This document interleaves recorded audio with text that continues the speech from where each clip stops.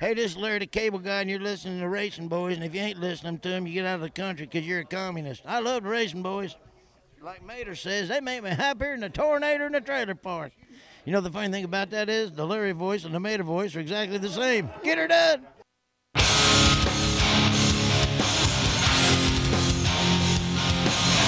It's time for America's most unique motorsports show, Mostly Motorsports with the RacinBoys. Brought to you by Rod & Supply and the Power Eye Midwest Lightning Sprints.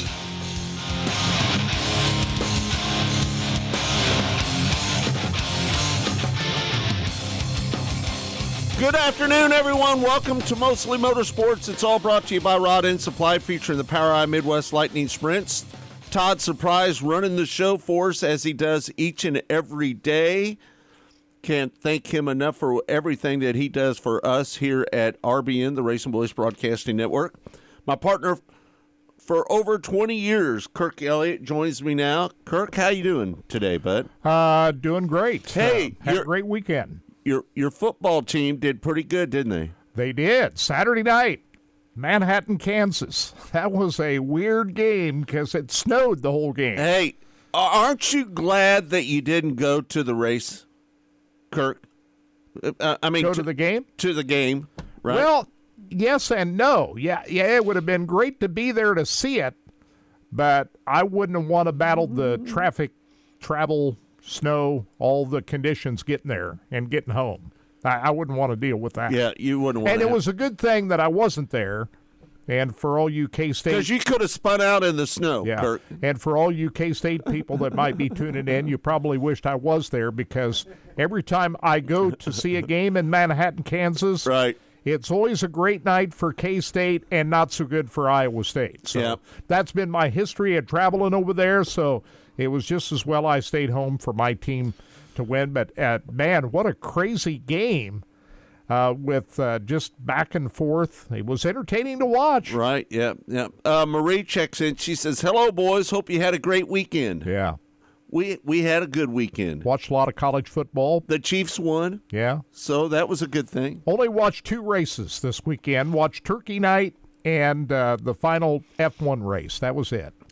So, just so you know, Turkey Night wasn't as good a race as it should have been. Right, Kirk? Yeah. Because it kind of rubbered down on the bottom, and it took rubber down on the bottom, and Kyle Larson even said so after the race, that he wished the track would have been a little bit better than it was. And he wasn't throwing anybody under the bus. He wasn't complaining about it, because he knows with that racetrack sitting by the ocean, it depends on the tides coming in and drying the track. If it gets windy, which it did right before the start of that race, it dried the track out a lot quicker than anybody anticipated. Nobody's fault.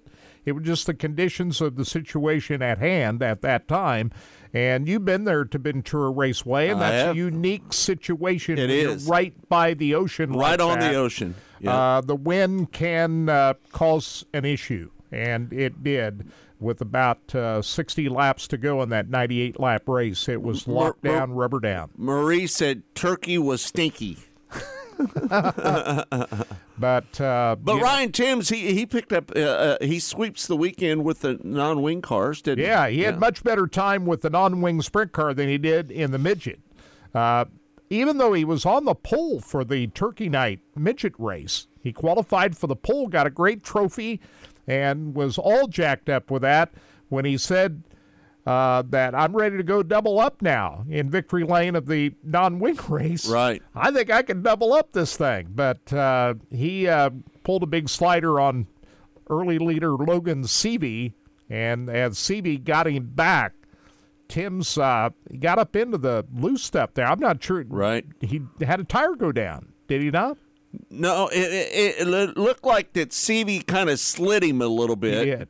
And when he tried to slide him, it looked like that Ryan Timms got on the brakes and choked his car out. That's what happened. Yeah. And, man. And then he got hit, and then he knocked the left rear tire. The third-place driver at the time, was Cale Drake? Drake. Got into Ryan Timms, and right behind all of that was Kyle Larson.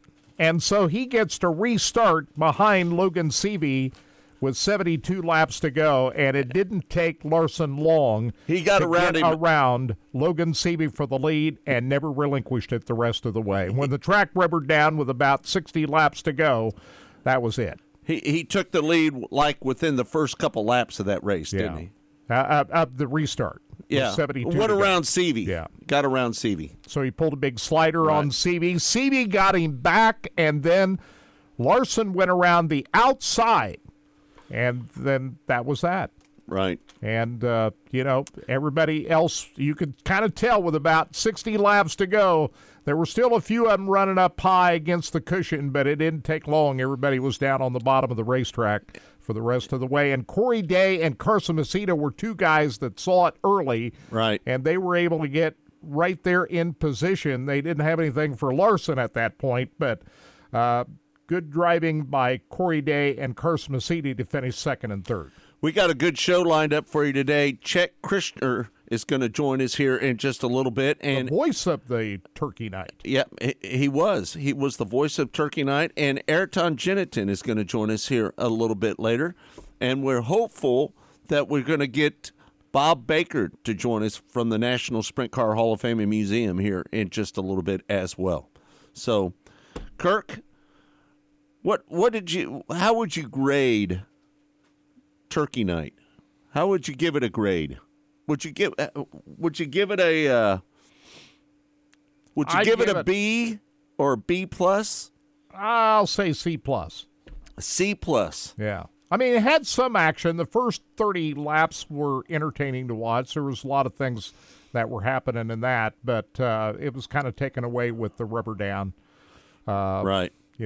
The last 60 laps. I thought Corey Day was going to make a run at him there right at the end. Didn't you think so? He was fast enough. He was fast enough, but he just couldn't get out of the rubber. No, there was no way that he was going to be able to make a pass on Larson, even though he got up right next to him. Right. So it is what it is. Our girl, Jade Avedizian, she didn't have a good night, did she? Yeah, she had a rough one. She flipped it in time trials. And then they were able to get that car back and didn't really do a lot of damage to the car in time trials when she flipped it, but came back and got qualified in through one of the 3 qualifier races. And she started 22nd, I believe it was. Got herself up into the top 10 at one point. She did start 22nd, Kirk. Yeah. Got herself up into the top 10. But when the track locked down, it was over. She might have got a little impatient there. She got into the back of Justin Grant, caused some damage to Grant's car, cost him his night, and Cannon McIntosh gets caught up in it. Right. And so I'm sure those two guys probably not very happy with Jade, but Jade was not able to change that flat right rear tire because she'd already used up the 1 minute in the work area earlier in the night when she got caught up in that incident involving the earlier incident Fusion and believe it was Moles that got into an accident about 3 laps into the race. Taylor Reimer was involved in that as well as Mitchell Moles and Brody Fuson were the guys that flip, and Jade got caught up. She already used up her 60 seconds in the work area prior to that, so when she had that flat tire, she couldn't get it changed time to get back out on the racetrack. And Taylor Reimer, she had a rough night as well. She got knocked out and broke an axle, I believe. Yeah. She got caught up in that. Not her doing, by the way. Right. Yeah. And she was one of the top 10 qualifiers. They locked in the top 10 in time trials, and then the rest of them were filled in by the 3 qualifier races. So that's how it worked at Ventura Raceway. But what a cool racetrack! I love the scenery around the racetrack. You could see the ocean from the grandstands. It talks about Jade Avedizian flipping during qualifying, and then Mitchell Moles and Brody Fusion, they flipped on lap number 2 of the feature. And that's what Taylor Reimer was right at the start of the race. Right. That's the wreck that Taylor Reimer was involved in, and Jade got caught up in it too. So yeah. Anyway, there was a lot of action early in the race, but once it got to 60 laps to go, 50 laps to go, it would just kind of follow the leader from there on out. And Carson Macedo flipped after the checkered flag. Did you see that? Yeah, I think I don't know what he was doing down there. He got up. He was laughing about it when it was over, but sort of laughing about it. He probably wasn't too happy about it. He would just. He said he just got a little carried away right there at the end and got it upside down. Right. But he was okay after that. But he still finished third. Yep, no doubt about it. What do you think about Ryan Timms sweeping the non-wing sprint cars? He dominated the non-wing sprint cars. He completely destroyed everybody on both nights, didn't he? Yep. And you don't see him in a non-wing sprint car that often. Mm-mm. When's the last time that Ryan Timms has been in a non-wing car? You don't often see him drive a non-wing car. Did he drive a non-wing car at the Jesse Hockett Daniel McMillan Memorial? I don't think so. He won the Wing 360 race at the Jesse Hockett Daniel McMillan Memorial. Did he? You were down there. Did he race a non-wing car? I don't remember. I don't think he did. I don't think so either. But he's a talented. Listen, Ryan Timms is just about as talented as a driver as anybody out there. Would you agree with me on that? He's still a teenager, isn't he? He's still 17 years old. That guy is. He's got a lifetime of racing ahead of him. And I think that Ryan Timms is going to be one of the better sprint car drivers when it comes right down to it before it's all said and done. Pretty good in a midget, too. He's raced the full season for Keith Kunz Motorsports. He certainly had a fast enough race car to win on Saturday night. He sat on the pole, and we'll see how he does at the Chili Bowl coming up. Mm-hmm. He'll be one of the players down there, so it'll be interesting to see how he's able to carry forward not only the sprint cars, but also the midgets. Pete says that Gio Scelzi will follow the World of Outlaw Tour in 2024. There you go. How about that? Big news there. And I'm going to predict that that you'll see most of those guys that raced the World of Outlaws Tour last year. We may see maybe a defection or two, but I see most everybody coming back running the Outlaws. I believe that everybody that runs with the World of Outlaws is going to stay with the World of Outlaws in 2024. Well, we know David Gravel is. We know Donnie Schatz is. Right. The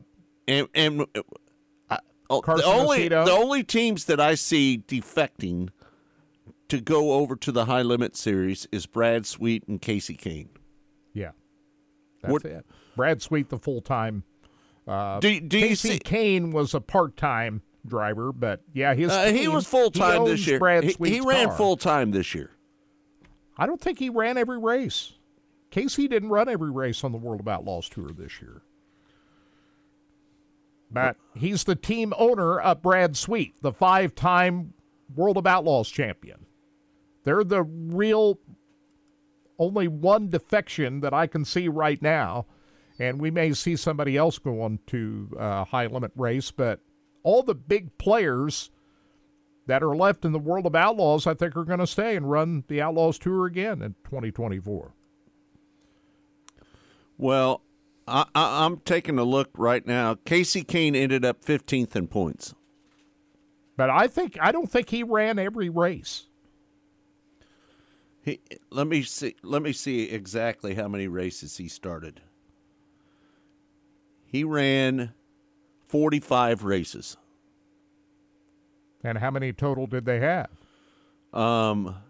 71. There you go. Right. Yeah. That sounds about right. Mm-hmm. Of course, he's the team owner for Brad Sweet's car. So, yeah, who else is going to make that defection? I don't see it right now. You know what I don't see? Brock Zierfoss going to run the Outlaws Tour. What I don't see is a bunch of drivers leaving the World of Outlaws to go run with the High Limit Series. I don't see a bunch of drivers doing that. Do you? And the Outlaws doubled the tow money for 2024. And they, a year ago, had upped the overall points fund. Now, I think that High Limit will put out a pretty hefty points fund for 2024, but they're not going to pay as much tow money as the Outlaws are. Stephanie's listening in from Ramsey, Minnesota. Just so I want to give a shout out to anybody that tells where they're listening from. So just give a little bit of a shout out right there. Chris Yance is just up the street from us. He's listening in on the show. Not a lot of racing to talk about. You know Chris? Do you know Chris? The guy that lives up on the corner? Yeah. Yeah. Long hair. Yeah, you pointed. I didn't even know he lived right up the street here till you pointed it out to me one day. Mm-hmm. He lives right there on the corner. Yeah. So good guy. I've known Chris for, just so you know, I've known Chris for probably 30 years. I've probably known him since we worked up at Holiday Hills, the car lot up there at Vivian in North Brighton. North Hills Auto Mart. That's what it was. Yeah. Welcome to everybody tuned in. Yeah, the only other race that I watched this weekend was the season finale for the F1. Since 86, Chris said. 86. 86. Yeah. Oh, by the way, Max Verstappen won again. He ended up the season with 19 wins in 22 starts. Is that the most dominant season that we've ever seen in Formula One? I think so. I don't know. They got to do something about that. I don't know. That Red Bull Racing, they've got them covered right now. Listen, I don't know if they're going to have to make some rule changes or do something. Kirk, let me ask you this: Is that boring after a while? Is that going to run off people from Formula One? I don't know. It's a question. Just tell me what your thoughts are. I think so. It's got to get boring after a while, doesn't it? When you go to the track and you know who's going to win. Right. How fun is that? I don't like that. No, me neither. But, you know, I watched it. I don't normally watch F1 like in the middle of the summer because there's too many other races going on. Right. But you get this time of the year, I'll take anything. So, you know, if there's only 2 races this weekend, and that's one of them, I guess I'll watch. And the race last week at Las Vegas. But, yeah, I went through a lot of the season without watching it at all because there's too many other races that are better to watch than that. Yeah. So, but anyway, that's about as dominant a season as you could ever imagine. Chris Yance even painted one of my race cars at one time. Chris Yance did. Just so you know. Yeah. How about that? Yeah, no doubt. I think one of the things that's cool that F1 does, and I think NASCAR better jump on the F1 allows you to download an app, pull up a camera on your favorite driver. So, I mean, like if your driver isn't winning, you can pull up a camera that follows your driver around and an in-car of that camera through an app. And all you do is just download your app, enter in the drivers that you want to follow, and you can watch on your, I mean, it's on your phone, obviously, but, I mean, you're able to pull up video like you're looking right, you know, as you're seeing on this big screen up above you. I thought NASCAR had something like that. Well, I think they have a deal where you can listen, but I don't think, can you watch the... Yeah, to watch that car drive around the track so you're not, I mean, I get it. This guy wins all the time, but I bet you there's some pretty good racing around there. And if you got some friends or some people that you really follow and like to watch, it'd be interesting to watch the race and not have to watch just the leader. And you know, the pit stops are kind of cool. Right. So they get in and out of the pits about as quick as anything you've ever seen. But I think that's, from what I saw on these, you know, you see some of these look on that big screen up. They're showing some graphics, on-screen graphics and everything. And I get it. It's probably being geared more towards the younger viewer. It's more of a spectacle of speed. It is, and I think with everything that you're able to do, not a whole lot of passing going on there. No, but maybe there is in the back though. What I'm saying. Well, there could be. And so if you're just watching the leader and they're fixed on that, I mean, let me watch the whole race and not just fixate on this guy that wins every race. Kirk, it might be worth watching. Would you rather watch IndyCar racing versus Formula One? Yeah, I would. I would too. Because there's more chances for other people to win. Mm-hmm. But, You know, the Indianapolis 500 to me is a must-watch race every year. I love that race. Right. The road races, maybe not so much, but certainly Indy cars on oval tracks like Texas Motor Speedway and IndyCar. I'm watching those races. Yeah, no doubt. So I like all kinds of racing. You know, give me any kind of racing. Snowball Derby this weekend. Oh, no doubt. That's one of my favorite races. It's a pavement late It's one of my race, favorite races of the year. Man, I would love to be able to go down to the Snowball Derby. That would be great. So, all right, we're going to take a break. When we come back, more Mostly Motorsports. Chet Christner. Christner. I always screw that up. Chet Christner. Drop the hammer. Drop the Hammer is going to join us next right here on Mostly Motorsports. It's all brought to you by Rod End Supply, featuring the Power Eye Midwest Lightning Sprints. We'll be back in a moment. Stay tuned.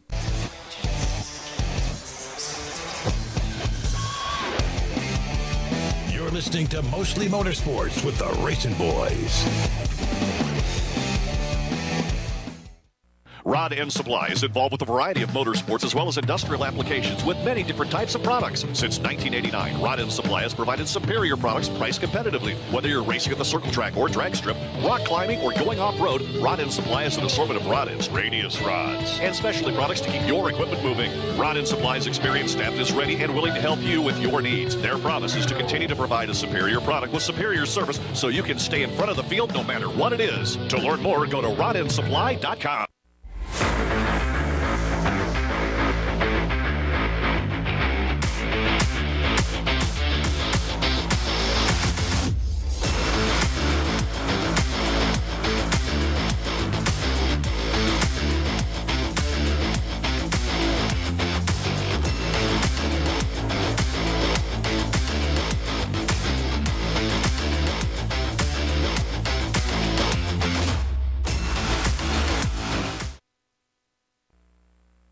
Rod End Supply is involved with a variety of motorsports as well as industrial applications with many different types of products. Since 1989, Rod End Supply has provided superior products priced competitively. Whether you're racing at the circle track or drag strip, rock climbing, or going off-road, Rod End Supply has an assortment of rod ends, radius rods, and specialty products to keep your equipment moving. Rod End Supply's experienced staff is ready and willing to help you with your needs. Their promise is to continue to provide a superior product with superior service so you can stay in front of the field no matter what it is. To learn more, go to rodendsupply.com. Here at Specialty Sportswear in-house, we do all of the screen printing, all the embroidery. We do some vinyl. The other add specialty items like your pens, magnets, notepads, calendars. You can actually buy that, build your business to make it larger. We have the largest screen printing process and the largest embroidery anywhere around in the area. We can do stuff all the way from your school clubs to sports teams, a professional look in the office. If you can imagine it, we can do it for you. Rod End Supply is involved with a variety of motorsports as well as industrial applications with many different types of products. Since 1989, Rod End Supply has provided superior products priced competitively. Whether you're racing at the circle track or drag strip, rock climbing, or going off-road, Rod End Supply has an assortment of rod ends, radius rods, and specialty products to keep your equipment moving. Rod End Supply's experienced staff is ready and willing to help you with your needs. Their promise is to continue to provide a superior product with superior service so you can stay in front of the field no matter what it is. To learn more, go to rodendsupply.com.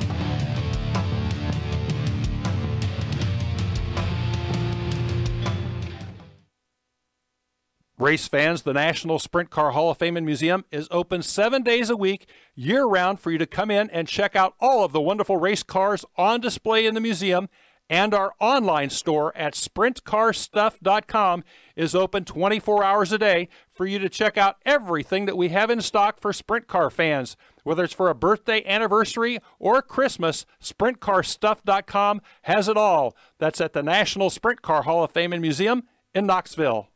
When Steve died, the outpouring of love was amazing. These dollars had come together to support us, and we realized, no, we didn't want to use them for us. We wanted to use them to help others. The foundation has done so much for so many people. It helps any family that has somebody, whether it be a crew member or one of the drivers, that get hurt. We can help them to get through the situation. I was injured in a non-wing sprint car accident that broke my neck and left me with a spinal cord injury. I was in the hospital 8 months, and that got really, really expensive. So having that extra help to help push me and my family forward was a big deal. Yes, Steve's death is the reason the foundation exists, but it's Steve's life, and it's the lives of racers everywhere is the reason we're able to do the work we do.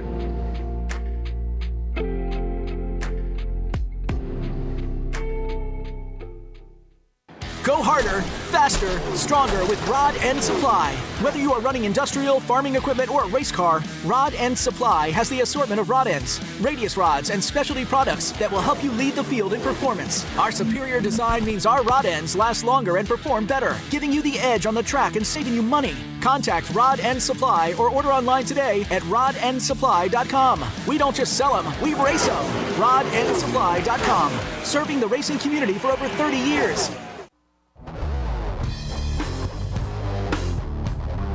Welcome back. It's Mostly Motorsports. It's all brought to you by Rod End Supply, featuring the POWRi Midwest Lightning Sprints. Chet joins us now. Chet, how you doing? Oh, not too bad. I'm getting rested up after our trip out to California. Man, you did an excellent job announcing those races this weekend. We watched nearly the entire thing. And you did such a great job, bud. I'm just telling you. Well, thank you very much. I appreciate that. That's always nice to hear. Right.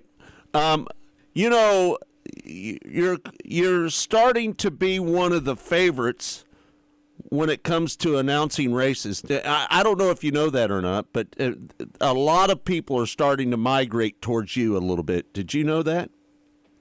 No. Actually, I didn't. I'm just kind of out here doing my thing, and I know we have good audiences, and we get good response from the fans, and that's always nice to see and nice to hear, and that. But yeah, I wasn't aware that I was one of the favorites. Yeah, well, I hear it all the time from people that listen to you, and I'm just telling you, a lot of people are starting to migrate towards you a little bit. So, let's talk about the Kyle Larson victory this weekend.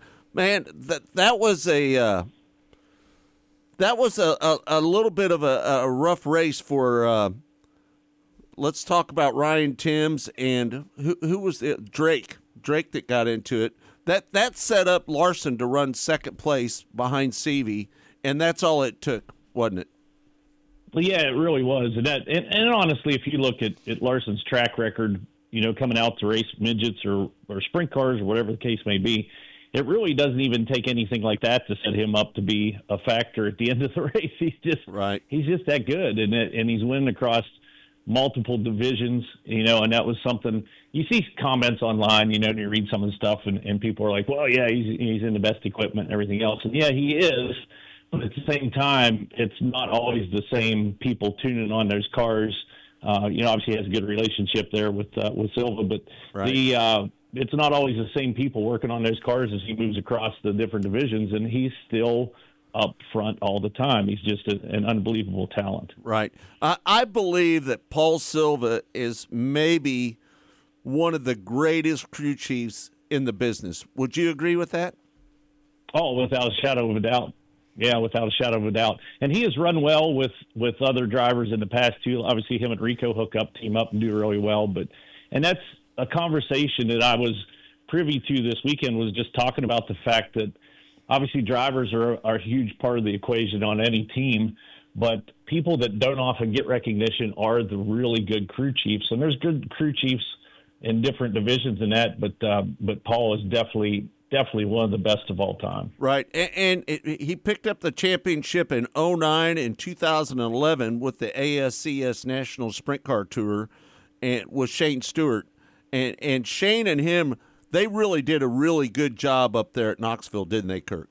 Yeah, I mean, they had Shane was really good at Knoxville. Yeah, there's no question about that. And of course, you put Paul Silva together with Kyle Larson at Knoxville. We've seen that. Right. 2 of the last 3 years they've won the Knoxville Nationals. So that combination is good no matter what kind of a race car they're driving. I was want to talk to you about the racetrack. And by the way, I think the best video that I saw on Flow was you driving into the racetrack and taking people on a tour. For those of us that never been to Ventura Raceway, that is a cool video, and what a cool racetrack and the setting of that facility, No Ventura doubt. Raceway. Talk about that. Just what kind of a special setting that is out there. It is a very special setting, and it's been around for a long time. Actually, this year, we just celebrated Jim Naylor's 45th year with that racetrack. And that's a lot of history. It's a great location. It's on the fairgrounds out there.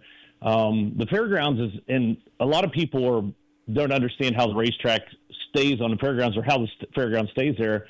And it also functions as a staging area for fire crews whenever the wildfires, they have those issues out there. It's also an evacuation point for a lot of the farms around there because obviously they have room for livestock to come in there and be, if they're in danger of a wildfire or something of that nature. So that kind of helps a little bit to keep that facility around the way it is.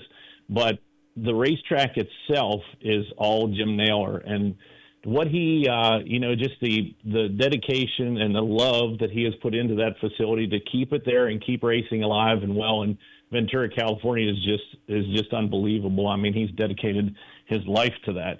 And I, for one, appreciate it because that setting is second to none. I mean, that's from the tower where I am. If you're in the stands, your view of the ocean is blocked a little bit by the back of the stands.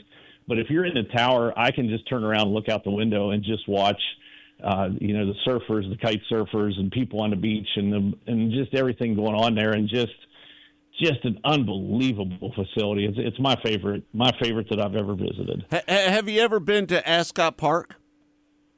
I was not. No, I never made it out to Ascot, and everybody obviously dearly loves that place. It's much like Manzanita or Reading in Pennsylvania. People often refer back to those classic facilities that have been lost, and unfortunately, I never made it to any of those. Yeah.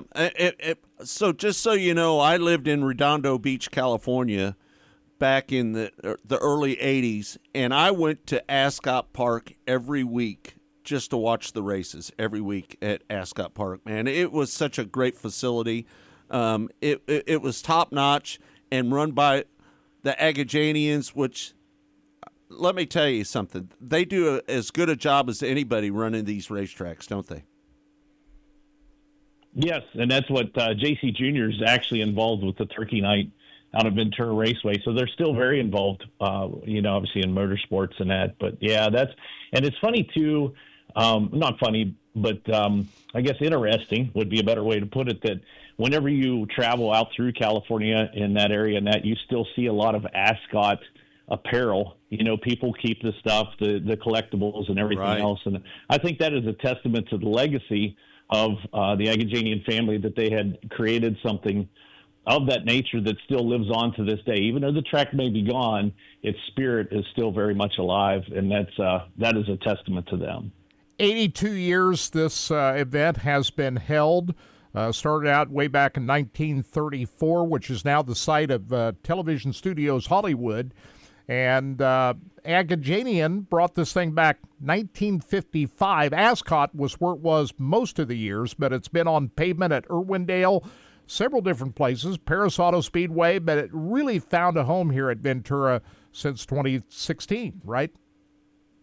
Yes, yeah, and that's and I think it's a good home for it too. And I know that there's a lot of our racing is filled with traditionalists, and they don't like to see things change, even though things do need to change. They need to evolve if we're going to keep people involved and the younger generation involved. And that was something that I thought about this year. This was the second year that it was held on Saturday night, and there's still people that are angry that it moved from Turkey night, quote unquote, from Thanksgiving night to Saturday night. There's still people that are angry about that, but at the same time, when I look out of the tower and it's a sold-out crowd for the second year in a row, then I'm thinking that maybe that was the right move. But there's still, it's funny to me that there's still a portion of the fan base that is upset that it's no longer on a Thursday night. But yeah, it's a good home for it, and I think it's a great format for the race. And obviously we took a little bit of rubber this year, and you're going to have that. I mean, that's just unfortunately was the nature of the beast this year.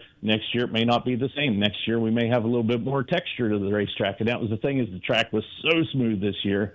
But that's all part of it. I mean, that's dirt track racing. And it also, something else that I think about often too is, people have a tendency to get on anytime you have a track that is not what they consider the ideal track, whether it be dusty or it takes some rubber or it's rough or whatever, they want to get on a promoter that they didn't put enough effort into the track prep. And I would challenge you to show me a promoter out there that does not try to put on the surface and the best racing each and every night that they open the racetrack. So it wasn't from lack of effort, that we did take rubber this year. It's just what happened. We had a fierce wind that kicked up right at feature time, and Kyle even talked about that in his interview, that it dried the track out so fast when that wind came across there, and it just wasn't much we could do about it. But at the end of the day, if you go back and watch the highlight, it was still a great race. And that's one of the challenges. A beautiful, picturesque, we talked about it next to the ocean, but that also creates some challenges that you just can't overcome a lot of times in prepping a racetrack. Right.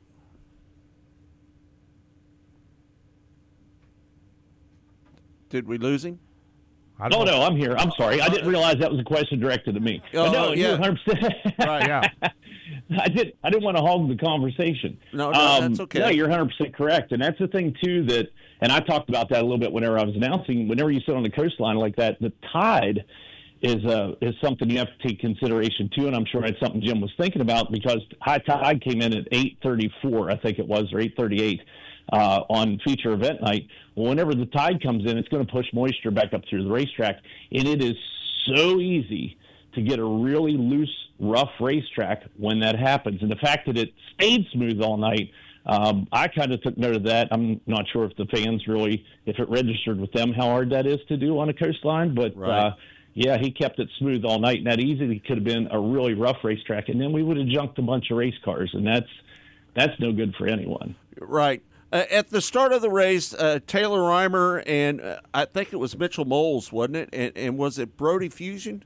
Brody Fusion and Mitchell Moles got upside down, right? Right at the beginning of the race. And I think Jade Avdisian got a little piece of that action, didn't she? Yeah, and that's centered down into the work area. And with the United States Auto Club, the rules are that you have 60 seconds in the work area once the lineup is set on the racetrack, but you only get that 60 seconds once. And unfortunately, she had to go to the work area, and I'm speaking of Jade Avdisian, had to go to the work area for that early incident that happened on like lap 2. Later in the race, she had to go to the work area, and she didn't have that guaranteed time anymore, and I feel like that cost her a really good finish in that race. But, yeah, it was just that happened early, and it was just one of those racing deals, where somebody got a little squirreled up, and it stacked up some pretty good race cars. Right. Did she get a little impatient there getting into the back of Justin Grant? Yeah, I think she was just, and I think about that too with these young racers. They're extremely talented. They're coming out of micro racing, where it's very, very much, I don't want to say a contact sport, but more contact than you would have racing in the midgets and that. But, whenever you have a young racer like that, there's a lot of pressure on her. She's getting a lot of press right now. Right. And so I'm sure that she's putting a lot of pressure on herself. And maybe in a situation like that where you have the Turkey Night Grand Prix, that's a huge deal and it's on an international stage, that maybe sometimes you try just a little bit too hard. And that's something that'll come with experience. And you can't really fault her for that, because she is trying to the best of her ability and to her experience. But as time goes on, she'll mature and she'll settle down a little bit and pick and choose a little bit better. But right now, she wants to go, and that is a girl that has a tremendous amount of talent, and she is definitely going places. So yeah, we'll see her develop. But yeah, she was just a little impatient during that race. But again, youth and enthusiasm. That was a pretty wild night for her. She flipped it in qualifying too, didn't she? Yeah. Oh yeah, she's always going for it. She is not one to rest on her laurels, as they say. Right. Yeah. So, what would you think of the USAC NOS Energy Drink Midget National Championship season? What is your thoughts on that? Logan Seavey. I thought it was a tremendous season. Yeah. I thought that overall it was a very good season, and I know that there was a time early in the year whenever midgets were catching a lot of grief because of those midget racers and stuff like that, and contact and chaos and stuff. But overall, if you go back and look through our season, it was a very good season. It's very competitive. We have to take into consideration, and I talk about this most nights whenever we qualify, I would say 80% or more of our field are all within half a second in qualifying. And that's a testament to the equipment. It's a testament to the drivers. And so whenever you have that close a competition and you have cars that are that close in performance, it is, it's going to be a very elbows up style racing, which I think is glorious. That's what makes it the show it is. And I think midget racing is perhaps the most exciting racing on dirt right now. Yeah, Talk about the season Logan Seavey had. I mean, he started off the season at the Chili Bowl, winning that Indiana Midget Week. He won 2 races in the same day at 2 different racetracks. Earlier this year, a Silver Crown race, followed by a midget race, and then sweeping the 3 USAC divisions at the 4 Crown Nationals had to be the big highlight. No, yeah, that was huge. And Logan's one of those drivers, too, who's obviously tremendously talented, but he's also one of those drivers that if he gets in the proper mental state, you are going to have a tough time beating him. Because I feel like that whenever he is on and whenever he feels like he is on, you could throw a mediocre car at him and he could put it up front. And he actually tied a record there at Turkey Night. That was his 22nd top 10 finish in a row that he did, which tied a record from back in the 90s with Jason Leffler, I believe, set the record in like 97. And so Logan Seavey is he's on right now. And I think next year, whenever they come out, Abacus Racing, obviously going to be running across all 3 divisions. But next year, whenever Logan comes out of the gate, he's going to be a threat to pull off a Triple Crown. Do you think people going into the season thought that Justin Grant was the guy to beat for the championship? Oh, without a doubt. Yeah. Yeah. And Justin's another one of those, and that's, he's run every feature event for I forget how many years now across all 3 national divisions. He picked up the USAC National Drivers Championship. The Mike Curb USAC National Drivers Championship was a $10,000 bonus, but he accumulated the most points across all 3 divisions. And it's a deal where with the level of competition that you find with the USAC these days, you only need a couple little missteps, and you're not going to win the championship. You basically have to have darn near a perfect season. Yeah. And I think that caught him a little bit, but he is still a factor, and he'll be a factor. And next year with RMS Racing focusing on just one car, which is Justin Grant, and I know Dave Estep really would like to have a national championship. I think that he is again going to be a huge threat with the NOS Energy Drink National Midget Series. And if he gets that midget championship, boom, he's your 8th Triple Crown winner in the history of the United States Auto Club. How about Ryan Timms? He sweeps the weekend with the non-wing cars, and he ends up running 4th in the points with the USAC National Midget Series. What do you think about Ryan Timms as a talent? I think he's a very, very talented young racer, and I actually swung by the pits to talk to him at Merced, and the reason I did so is because to me, it looked like he was getting a little down on himself with the midget. He wasn't getting, I don't think, the finishes that he expected of himself. And I just swung by just to talk with him for a little bit, and I just wanted to say, hey, don't get down on yourself. You're talented. You're just in a little bit of a slump right now. Right. And I don't think that talk's what did it, but So he came out of the gate after that. My goodness gracious, he was on fire. And so, yeah, led all 30 laps with the sprint car. Obviously very good in the wing car. He's good in the midget. And, I really like Ryan a lot. In addition to being talented, he's also one of the nicest guys to talk to in the pit area. And I like good kids, and because I was a school teacher for 11 years, and when I see a kid, I think to myself, I would love to have that kid in class. He would be a lot of fun. Right. Then I know they're a good kid, and that's what I think about Ryan. Ryan Timms is a guy that he's only 17 years old. Can you imagine what he's going to be when he's 30 years old and has all that experience behind him? And I feel like the future of motorsports is bright. Right. And I say that because you have Jade Evanesian, you have Ryan Timms, you also have Corey Day. I'm very impressed with Corey Day.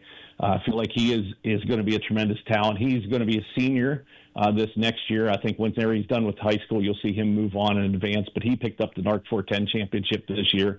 But there is so many good young drivers. Gavin Miller from Allentown, Pennsylvania. I really like watching him race. But there is a tremendous amount of talent right now that is coming up through the ranks. And I think that these next probably 10, 15 years are going to be insane with the races that we see. I will see if you agree with this, Chet. Two of the big highlights for me in the USAC season, and we're kind of encompassing all the divisions right now, has to be the BC 39. What a wild night that was. And also I happened to be in the stands at Belleville to watch one of the incredible experiences I've ever had in racing, watching that Silver Crown race at Belleville. Your thoughts? I would agree with you 100%. That to kick off the season, the Silver Crown season, and that's a series that I really enjoy the Silver Crown series. A lot of racers enjoy the Silver Crown series because it's a, for lack of a better term, mature series. So it brings a lot of talent into it, and obviously some younger talent coming into it now. But it's raced in a different way. But it has picked up the pace tremendously these last couple of years. I mean, they just go all out for every lap in the Silver Crown, where in the past there was a lot of, I don't want to say riding around, but you were just logging laps, and then you could race the last 15 or 20 laps. Well, that has changed. You got to be up on the wheel the whole time. But that Belleville race was absolutely incredible with the Silver Crown Series and just kind of kicked off a great season for them. But yeah, the BC 39, actually every night of the BC 39 was a lot of fun. It was exciting. There was a lot of good storylines from that, but both of those were definitely highlights for the USAC season. Chet, we can't thank you enough for being on the show today. We can't thank you enough for being a part of it, and it's mostly motorsports. It's all brought to you by Rod End Supply, featuring the POWRi Midwest Lightning Sprints. Thank you so much for coming on the show today, man. We love to have you on in the future. Well, I appreciate that, and thanks for asking me to be on. And I'm sorry it didn't work out in the past there. You caught me. I was in Yosemite, or walking around there and hiking around whenever we tried the last time. But next time I'll try to be more available. So the season is over. What do you do with yourself now over the next few weeks? You do a little snowmobile racing, don't you? Yeah, the season never ends. Never ends for me. I'll be at PRI, the PRI show in Indy coming up here, not this weekend, but next weekend. Then I go to the Gateway Dirt Nationals to do content down there. Then I'll be at the Tulsa Shootout to finish off the year. And then next year we start with Ice Oval Racing, World Championship Snowmobile Derbies. We have a vintage weekend and then a World Championship weekend on the Half-Mile Ice Oval in Eagle River, Wisconsin at the Derby Complex. So that's my near future, I should say. And then next year, I'm not sure what it'll bring, but we'll have something. All right. Chet, thanks so much for joining us on the show today. We can't thank you enough for doing so.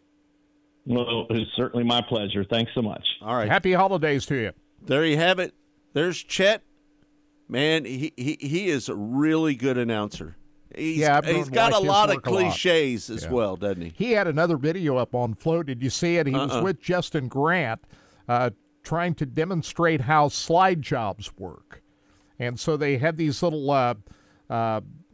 cars in a box. And so it said, Justin, you pick out the two cars and show me how slide job works. And so they dug out a little racetrack there, and it was a great demonstration that Justin Grant had about how you do a slide job. Right. All right, we're going to take a break. When we come back, more Mostly Motorsports. It's all brought to you by Rod End Supply, featuring the Power Eye Midwest Lightning Sprints. We'll be back in a moment. Stay tuned.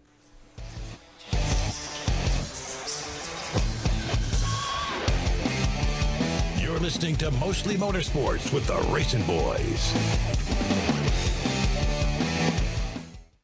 Rod End Supply is involved with a variety of motorsports as well as industrial applications with many different types of products. Since 1989, Rod End Supply has provided superior products priced competitively. Whether you're racing at the circle track or drag strip, rock climbing, or going off-road, Rod End Supply has an assortment of rod ends, radius rods, and specialty products to keep your equipment moving. Rod End Supply's experienced staff is ready and willing to help you with your needs. Their promise is to continue to provide a superior product with superior service so you can stay in front of the field no matter what it is. To learn more, go to rodendsupply.com.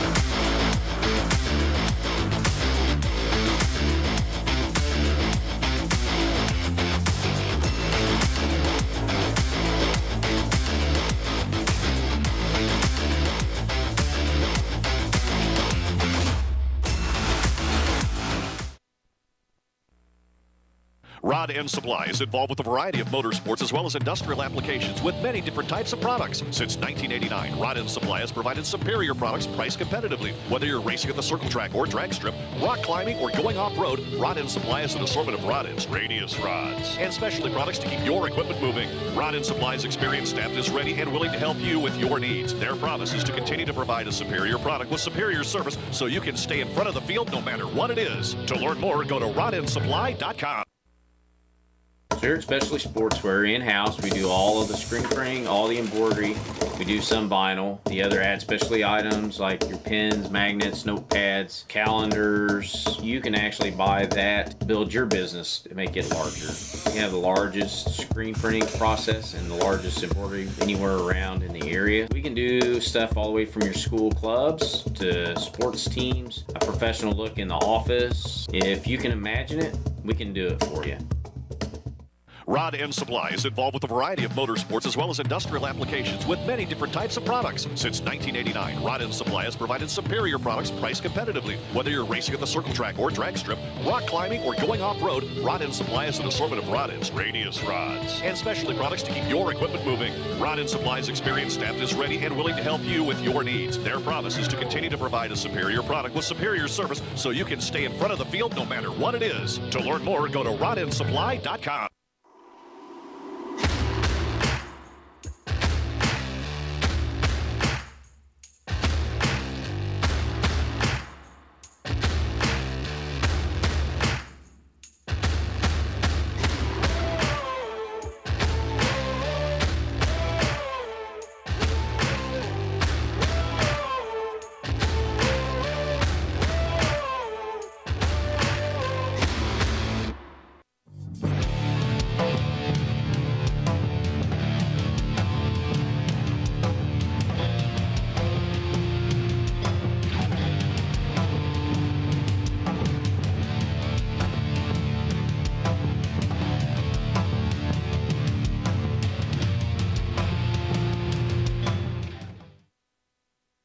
Race fans, the National Sprint Car Hall of Fame and Museum is open 7 days a week, year-round, for you to come in and check out all of the wonderful race cars on display in the museum.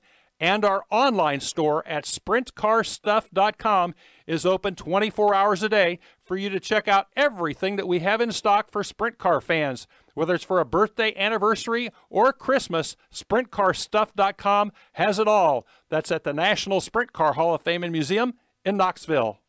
When Steve died, the outpouring of love was amazing. These dollars had come together to support us, and we realized, no, we didn't want to use them for us. We wanted to use them to help others. The foundation has done so much for so many people. It helps any family that has somebody, whether it be a crew member or one of the drivers, that get hurt. We can help them to get through the situation. I was injured in a non-wing sprint car accident that broke my neck and left me with a spinal cord injury. I was in the hospital 8 months, and that got really, really expensive, so having that extra help to help push me and my family forward was a big deal.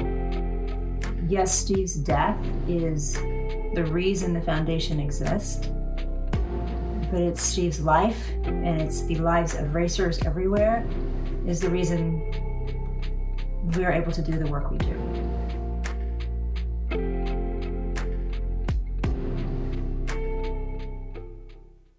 Go harder, faster, stronger with Rod End Supply. Whether you are running industrial, farming equipment, or a race car, Rod End Supply has the assortment of rod ends, radius rods, and specialty products that will help you lead the field in performance. Our superior design means our rod ends last longer and perform better, giving you the edge on the track and saving you money. Contact Rod End Supply or order online today at rodendsupply.com. We don't just sell them, we race them. rodendsupply.com. Serving the racing community for over 30 years.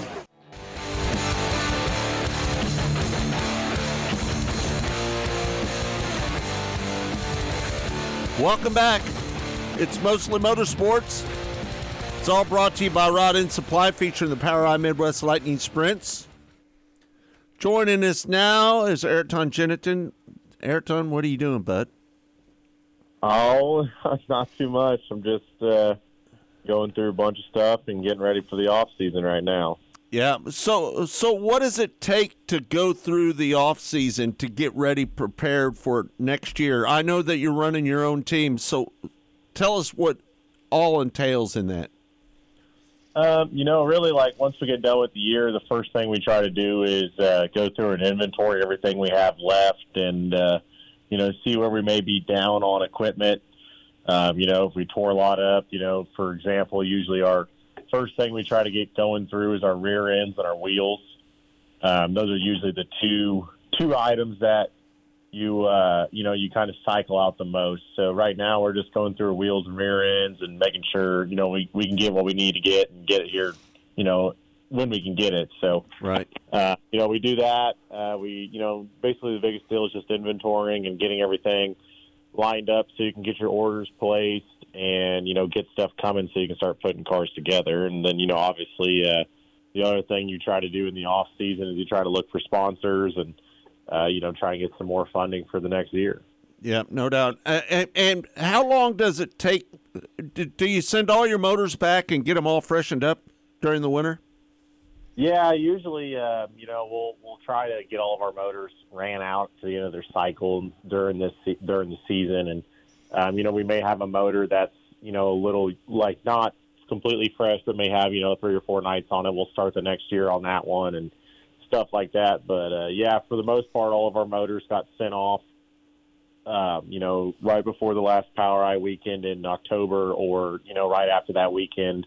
I think we got home, Sunday night or Monday morning, and then I think we had the motors shipped out by Wednesday. So, yeah, you try to get all that stuff going as soon as possible so your stuff's, the first in line at the engine builders and, stuff like that. So we take cars. If we got a car that's tore up, we'll take it and get it fixed and, decide if we're going to keep it or race it or whatever like that too. So, right. Just a lot of small stuff. Like I feel like we're almost more busy in the off season in a few ways because once you get racing, it's kind of just repetitive. You're kind of doing the same thing, and in the off season, you're completely doing everything constantly. So, we'll tear all of our cars apart, go through them, make sure everything's as fresh as it can possibly be, and then put them back together and double check everything. So, right, start as soon as the checker flag falls. We're the first thing we do is we get everything cleaned up, and then it's time to start going through and organizing. You've got your merchandise for sale on your Facebook page. A lot of people can go there, and you've taken a little bit of a discount off of there, haven't you, with your merchandise? Yeah, it's Cyber Monday, so, if anyone's listening that wants to get some merchandise, just head over to my website. It's ag3racing.com, and then code 19, get 19% off. So most of our stuff I've already had marked down price-wise anyways. So another percentage off, like I think our shirts are like $10 or something. So pretty cheap. And then, obviously, I got I'll have some pretty cool things. Like I'm going to try and do some unique items. Like I got some, wheel halves that I got tore up that maybe I can put like a clock in and try and do something kind of cool, try and do something unique for people if they're, interested in stuff like that. So, I'm going to try and have some cool stuff for sale this off season too. It's another way too of, maybe like my torn up parts, someone wants to hang in their man cave. We can get, whether it's $100 or $50 or whatever we sell it for, that money can go back to the team and, get us tires or methanol or pit passes or whatever it takes to get racing next year. Hey, Ayrton, congratulations on winning that POWRi championship. Just how big was that to pull off a championship? Yeah, it's really cool. Like, it was my first 410 championship. We won the ASCS Warrior Region Championship back in 2020. And, the POWRi deal, we didn't initially plan on running the full thing. And, we planned on running most of the races, but not the full points. And then, we kind of weren't doing very good at Knoxville. And the POWRi schedule kind of fell to where some of the races we weren't going to hit. We were going to be at Knoxville. They got rained out and played into the, our favor where we could go run the points. And we're like, well, we'll go to the lake. I think it was back in June. I was like, well, let's go to the lake instead of go to Knoxville and just see what happens. And we ended up winning that night. And I was like, you know what? Like, this makes more sense. Like, at that point, Roger was still racing. He was leading at that time. And I was like, you know what? I think we can, if we can put good runs together, we can catch Roger. And, if we can catch Roger, then, that's the guy we're going to be racing. And, so that's kind of what I was, in the end, it ended up working out for us, where, it sucks Roger got hurt, but he ended up getting hurt. And then me and Joe B both missed a race, and we just kind of, had a better second half of the year than Joe did. We had a few other guys that are running it full time that had, engine issues. So we may not have had a full, big roster like POWRi was originally going to have just because of, equipment stuff and people getting hurt and whatever. But, it's anytime you can win a championship, it's pretty cool. You can add it to your resume. Sponsors like that stuff. It's really good to add to your career. And then at the end of the season, the best part is when you come down to the end of the year and it's the middle of the season or middle of the off season, to get a little bit extra money from a point fund, it'll go a long way. So, yeah. The other thing too is, I remember when I first started running 360s, there was no 410 racing really in the Midwest. Right. The Outlaws would come through every now and then, and you had Knoxville, and that was about it. And then Houston's reopened, and we got Houston's back, and then Knoxville's pumped up their purse. Houston's pumped up their purse. Kenny Brown with POWRi's pumped up a really great purse for, Missouri 410s, and then, with a high limit and the Outlaws coming through the Midwest, it's going to be, really, really good time to be a Missouri 410 racer, which, when I started running 410s even in 2020, I never would have seen this quick, So, right. Huge shout out to POWRi and Kenny Brown for helping Missouri, become. I feel like right now, the Midwest is the best place to be if you're going to be a true outlaw racer. I think our purses are the best, and I think our competition is just going to keep growing. Right. Let me ask you a question about the High Limit Series. It's been more of a regional act as of lately, but now that they're going to be going to the West Coast, and that kind of makes it a little bit unfeasible for some of the teams to go out there and run up at Skagit, down at Chico, and run up and down the West Coast. That's going to make it a little tough on people, isn't it? Yeah, I think that was a lot of outlaw teams. Like, I know they were kind of like didn't like going to the West Coast and not being able to race. They would go out there and they would sit for a while or whatever. I know a lot of outlaw teams didn't like that. And, obviously with Brad owning Chico, we knew, you kind of had a feeling when the High Limit deal was going national that Chico would be one of their races just because of Brad owning it, So, it makes it tough. That's where, like, if you wanted to do a national series right now, I don't know if the Outlaws are going to California or not. I haven't really seen any schedules or, super big hints. I know they acted like they were, but who knows, So, it makes it tough because, that trek out to California, it's no easy trek. And then, having to, go back and forth across the country does not make it easy on a team. So, that's kind of a deterrence for some smaller teams. Like, I think some smaller all-star teams that, if it would have been a more regional high-limit deal where they may have done everything they're going to do except West Coast, I think some of them guys may have stayed on the high, went from the all-star to the high-limit thing where, guys like that now, like, it's going to be kind of hard for them to do it. It's going to be unfeasible for some teams. So. Right. Would you consider running the All-Star if they kept it a regional act? Would you went it over in that direction maybe a little bit? Yeah, I think if the All-Stars would have blended a little more in the Midwest into Missouri and Iowa and kind of around this area more, it would have been a very, more feasible deal. Like, I think I would tended to go that direction here shortly. But right now, if you want to go on a national scene, like even the All-Stars, they were national in a way, because they raced a lot of places, a lot of states, whatever, but, they weren't a true national series, like, going all over the West Coast, East Coast thing. So, I think that was a great stepping stone for teams that wanted to get on the road, that didn't want to bite off the Outlaws right away. But, who knows? Like, that could come back in a few years. You never know. So, it'll be interesting, like right now, like I think, kind of like what I said, like right now it's best to be a true independent outlaw for a team like mine. We can run the Power Eye stuff, we can run High Limit, we can run Outlaws, and then, when we're not doing those, they're really, with the way the scheduling is going to look, I think we're not going to have a lot of free weekends to go play around. We'll be so busy doing all those 3 series there alone. We'll still hit Knoxville and Huset's and, try and run some of the Maverick series in Indiana, because I think some of them places will be really cool to race. But, yeah, it would definitely be tough to be want to go on the road right now, because I think if those series end up going to California, like, that's a big trek. A guy like Brent Marks or, any other PA team that may be looking at, like, the Macris, like, they're looking at doing something like that. Like, how do you justify going to California, when you can stay home and race for, 8,000 or 10,000 to win shows, whatever Right. they're going to have those weeks. So it'll definitely be tough. I think it'll deter more East Coast teams to stay in regional, where, maybe a Midwest team, like, they may go out and do it and just, get after it. But, who knows what's going to happen there. Is High Limit, I assume they're going to have a separate midweek series because, Kyle Larson's going to race that. Would that be something that you would take a look at, the midweek series, which is kind of separate and apart from their national series? Yeah, I think their midweek series has a lot of Midwest races. Obviously they announced they're going back to Eagle.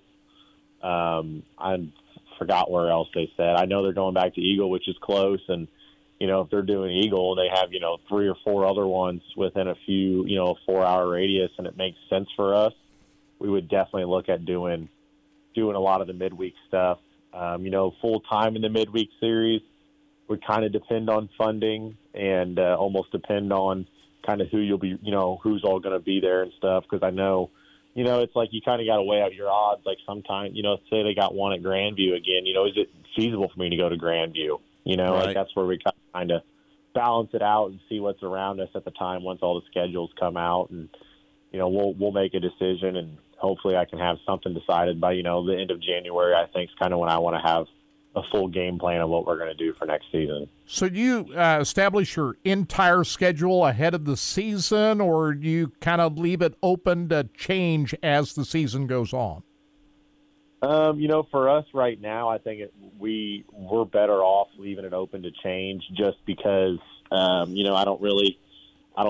not to the point where we have the, big funding to where, say we're having bad runs and we're not running up front or we're not getting the results we need. Like, we don't have the funding to stay out there and just keep plugging away. Like, for us, it'd be better to say, all right, we're not running good. Like, we need to come home for 2 to 3 weeks and try and pick up a win and run up front again and get our momentum back, and then we can go back out and do that stuff. So, it all just depends. If we had the funding, I would love to go, hash it out all year long on a series like that. But, you got to do what's best for your team financially and, confidence-wise. And sometimes that's, just kind of leaving it open to how you're running.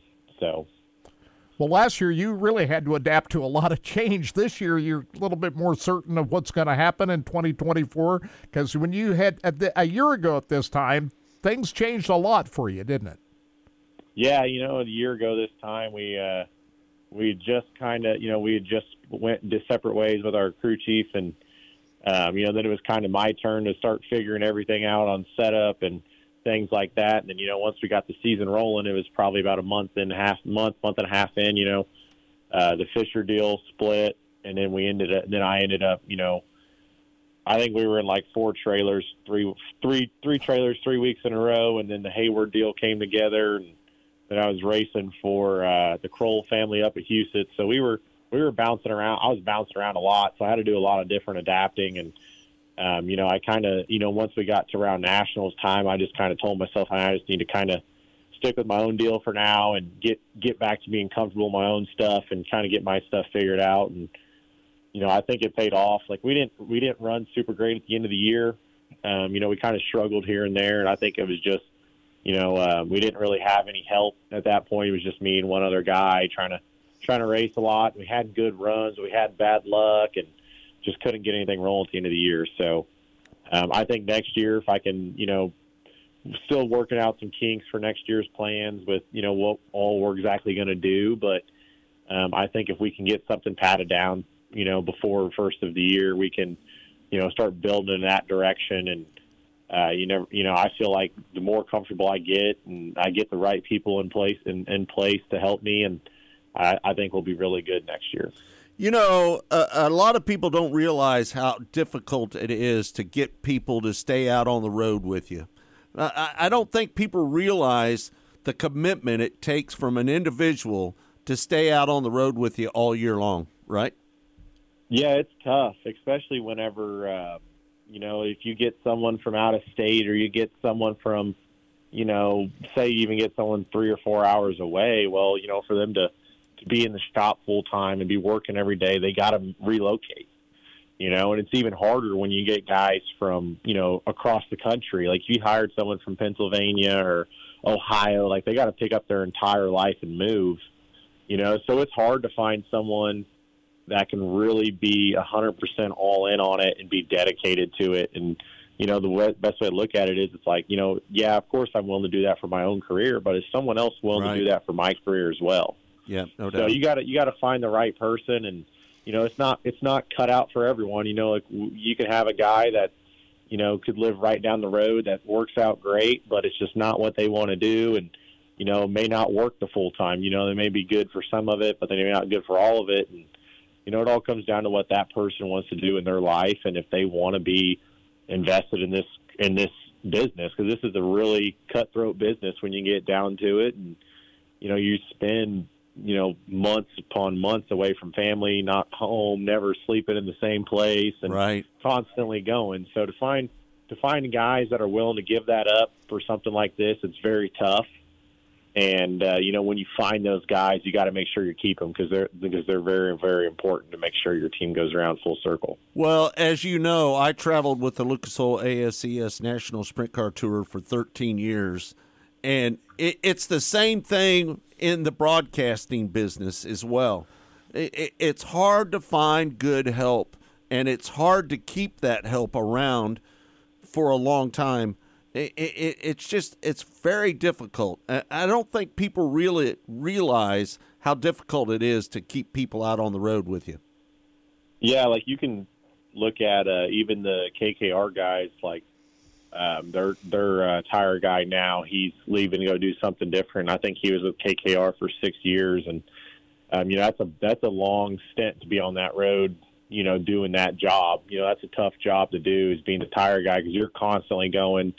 I feel like the tire guy has the most important job other than the crew chief, as far as crew members go, because he's the, he's got to have everything. He does the most work, in my opinion.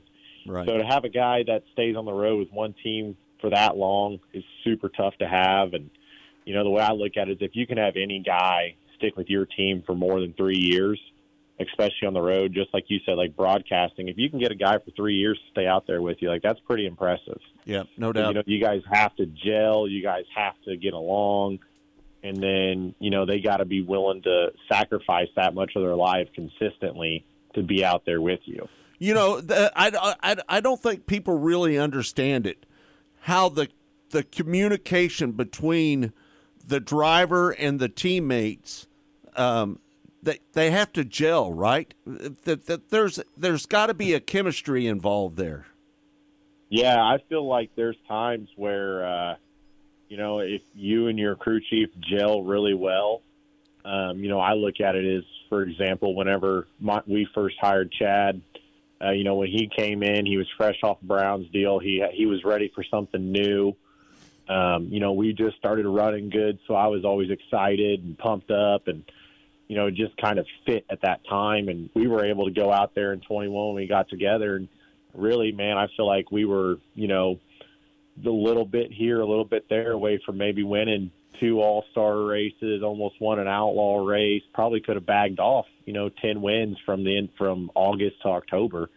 I think we were really, really good. And, then you kind of go through a spell where you have a bunch of different changes within our team. Like we've relocated and other stuff's changed within the team. And sometimes when you're doing all that changing, it can deter people's focus from what needs to be, achieved and what you need to be working on. And, sometimes things like that can put a little bit of a mend on the relationship, and it's tough to get it back sometimes. And, that was our biggest deal. Me and Chad just really didn't get along all that well in the later half of us working together. And, it was just part of it. So it's tough because if you don't get along with somebody, it doesn't matter if he's giving you the best race car in the country or the worst race car in the country. It ain't fun, and you ain't going to enjoy driving it, and you ain't going to want to do it, and then they ain't going to want to work on it, So it makes it a tough relationship if you guys can't get along. So, if you got that tension, it's really tough to sometimes iron it out. Sometimes it can't. Every team going up and down the road goes through it, and it's just part of it, and it's just it really just depends on how strong your relationship can be with that person. And, it's like a marriage. We always compared it to a marriage. It's like, you guys going to work it out, you can get a divorce. You got to figure it out quick. Right. Can't struggle too long. Right. And in a lot of ways, it's even worse than that because, you're with these people all the time. You're never able to get away. Right. Yeah, it's there's times we're out on the road, and when we're out on the road, say like we were in Pennsylvania for 2.5 weeks out there in 2022. It's like you're in the same room with that person. You're working in the same area as that person. You never get a break. Right. So you're constantly there, and you're constantly in that situation where it's not like when you and your wife are fighting, you guys may go to different jobs and you guys get a break, come back. Oh, okay, what? Yeah, what we're fighting about was stupid. Well, if you're constantly with the person, it's hard to figure it out sometimes. Yeah. I can't imagine what life would be like if I had to spend every waking hour with Scott Traylor. It's tough. Right. It's tough. Now, we get along great, but yeah, I get it. Boy, you're with these people all the time. Hey, just so you know, Kirk and I have been together for 23 years, just so you know that. That's impressive. But we don't spend 24/7 together. We don't spend. Like you would a crew chief and a driver. We only spend a little time in the studio together, don't we? Yeah. Yeah, and that's why I think it was tough, too, was, whenever you're with someone, whenever you got a crew chief like that, like for me, like I play a big role in my team because, it's whether I have a full crew or not, I've never had a full crew where I got a tire guy, a car guy, and a crew chief. I've always played the role in the team of I am also this guy or I'm also this guy. So I've constantly been in it where I'm doing most of the work or some of the work, whatever you want to say. Right. So when you're in it, like as part of a crew guy and the driver, so I never get a break, where it's like, if I feel like if I did have a crew chief, a tire guy, a car chief, I didn't have to do anything, those relationships would be a little bit easier with the crew chief because we wouldn't have to be around each other every single day. Right.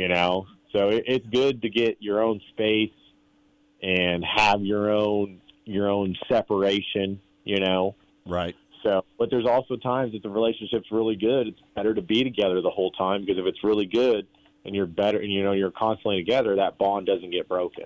Which makes it very impressive, Ayrton, that you're able to be as successful as you are, as limited as you are, and not having all the team members that a lot of these teams have. The competition is incredible. That says a lot about your team, really, to be honest with you.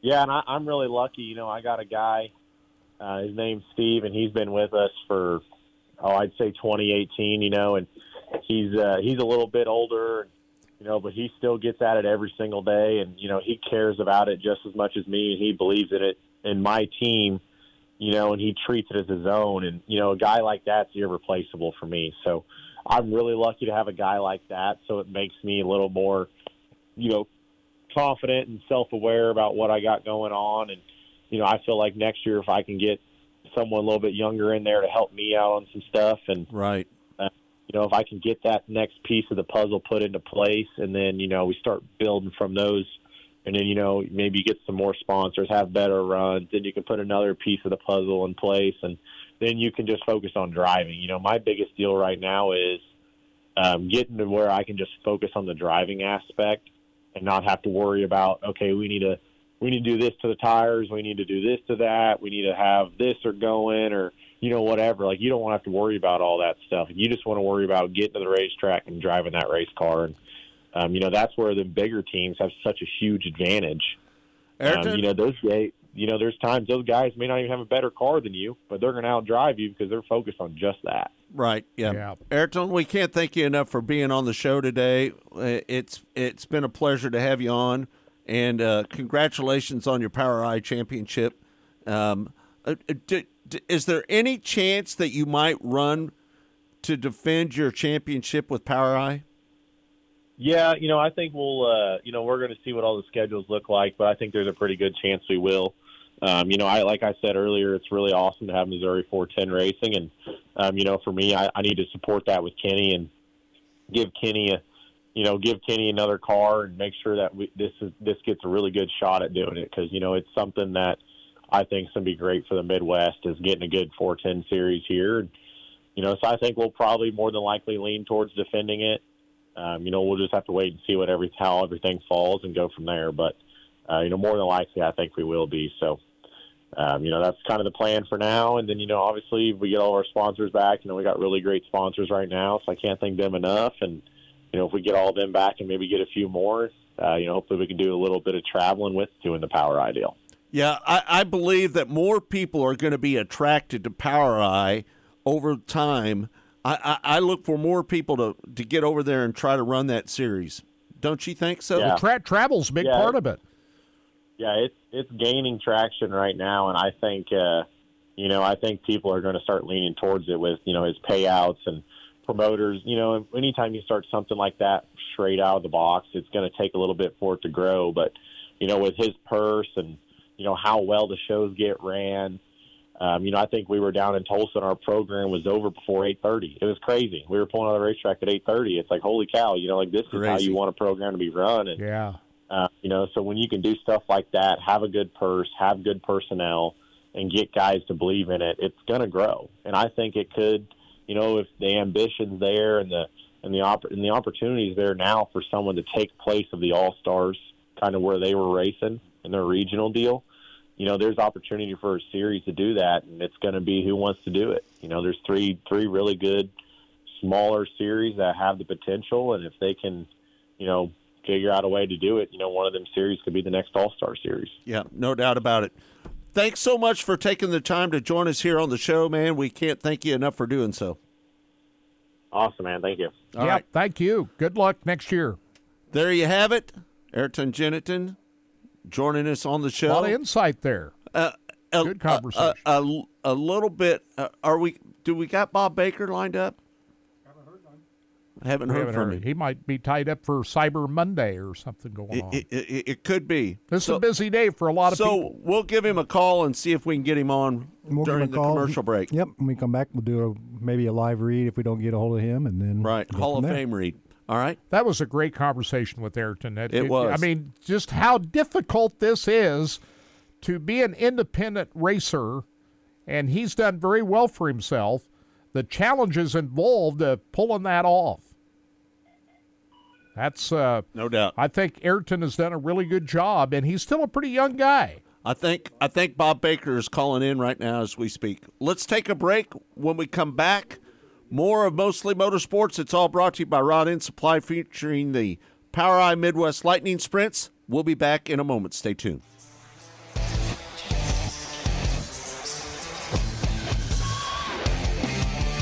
You're listening to Mostly Motorsports with the RacinBoys.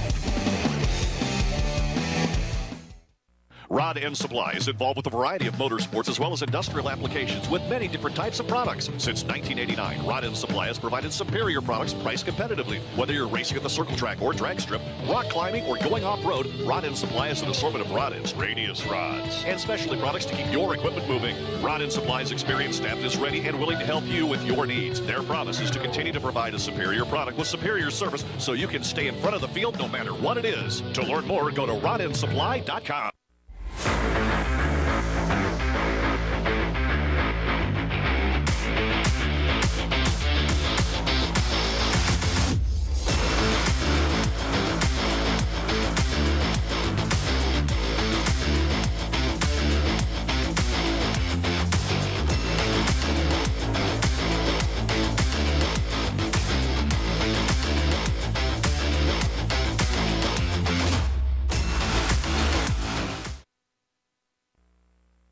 Rod End Supply is involved with a variety of motorsports as well as industrial applications with many different types of products. Since 1989, Rod End Supply has provided superior products priced competitively. Whether you're racing at the circle track or drag strip, rock climbing, or going off-road, Rod End Supply has an assortment of rod ends, radius rods, and specialty products to keep your equipment moving. Rod End Supply's experienced staff is ready and willing to help you with your needs. Their promise is to continue to provide a superior product with superior service so you can stay in front of the field no matter what it is. To learn more, go to rodendsupply.com. Spirit Specialty Sportswear in-house. We do all of the screen printing, all the embroidery. We do some vinyl. The other ad specialty items like your pens, magnets, notepads, calendars. You can actually buy that to build your business to make it larger. We have the largest screen printing process and the largest embroidery anywhere around in the area. We can do stuff all the way from your school clubs to sports teams, a professional look in the office. If you can imagine it, we can do it for you. Rod End Supply is involved with a variety of motorsports as well as industrial applications with many different types of products. Since 1989, Rod End Supply has provided superior products priced competitively. Whether you're racing at the circle track or drag strip, rock climbing, or going off-road, Rod End Supply has an assortment of rod ends, radius rods, and specialty products to keep your equipment moving. Rod End Supply's experienced staff is ready and willing to help you with your needs. Their promise is to continue to provide a superior product with superior service so you can stay in front of the field no matter what it is. To learn more, go to rodendsupply.com.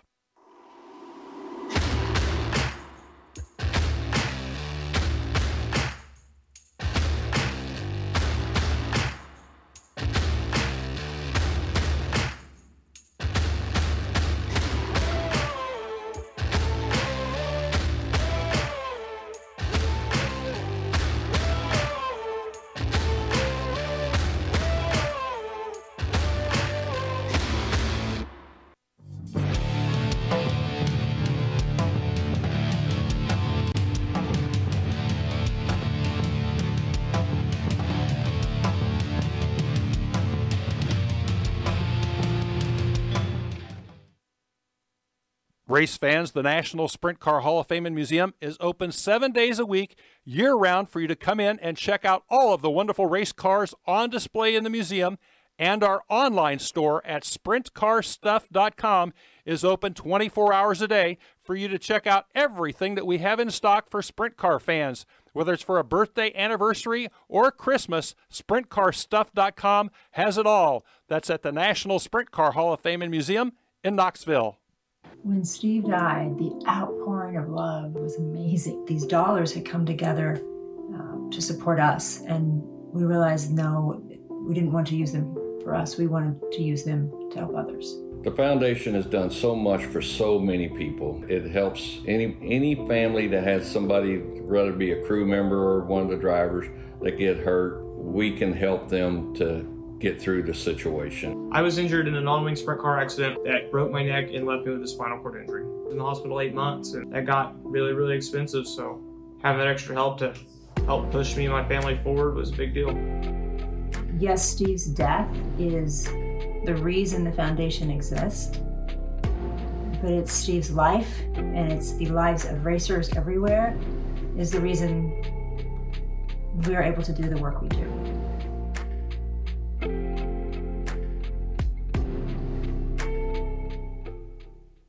Go harder, faster, stronger with Rod End Supply. Whether you are running industrial, farming equipment, or a race car, Rod End Supply has the assortment of rod ends, radius rods, and specialty products that will help you lead the field in performance. Our superior design means our rod ends last longer and perform better, giving you the edge on the track and saving you money. Contact Rod End Supply or order online today at rodendsupply.com. We don't just sell them, we race them.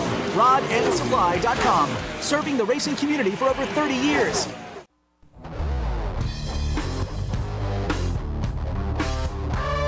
Welcome back. It's Mostly Motorsports. It's all brought to you by Rod End Supply, featuring the Power Eye Midwest Lightning Sprints. Joining us now from the National Sprint Car Hall of Fame and Museum is a longtime friend of the RacinBoys. We've known him forever. Back when he was a promoter out at I-70, he's just an all-around great guy. Bob Baker joins us now on the show. Bob, how you doing? Good, Scott. Thanks for the kind words. It's good to hear your voice. Hey, we can't forget Sedalia, too. You were a big-time operator there at the fairgrounds. You did a great job at Sedalia as well. I tell you, I feel very fortunate that I got to put in those 4 years at the Missouri State Fairgrounds and made some great friends and had a great time and got a great education all at the same time. It was kind of a difficult time for me. I just left the world of outlaws and was looking for something to get into. And I just got lucky finding the Missouri State Fairgrounds there, needing someone to put on weekly races, and we just started doing it in 1991. Nobody did it better than you, my friend. No doubt. Well, thank you for saying that. There were a lot of people that helped us. My whole family, my aunts, my cousins, my brother, and my mom, sold tickets every week down there. It definitely was a family support deal, and lots of good friends in Sedalia. The Oots family, Bill and Joy Oots, and just the people down in Sedalia were just great. They loved racing, loved sprint car racing, and they just wanted to see the racetrack be successful. Hey, Bob, how many of these Jan Opperman cars are you selling? There's 400 that were made, and we've sold a little under 100 as of right before lunch. They told me we're at like 97 or 98 that we've sold. So we've had a lot of people since they first came out last Thursday.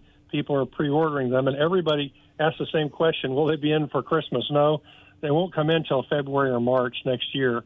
We wish we could have got them earlier, but that's just how long it takes to get them after we order them. So it's going to be after the first of the year before they come in, but they're going pretty fast. Our phones and the online orders on sprintcarstuff.com have been coming in, since we first announced it last week on Wednesday.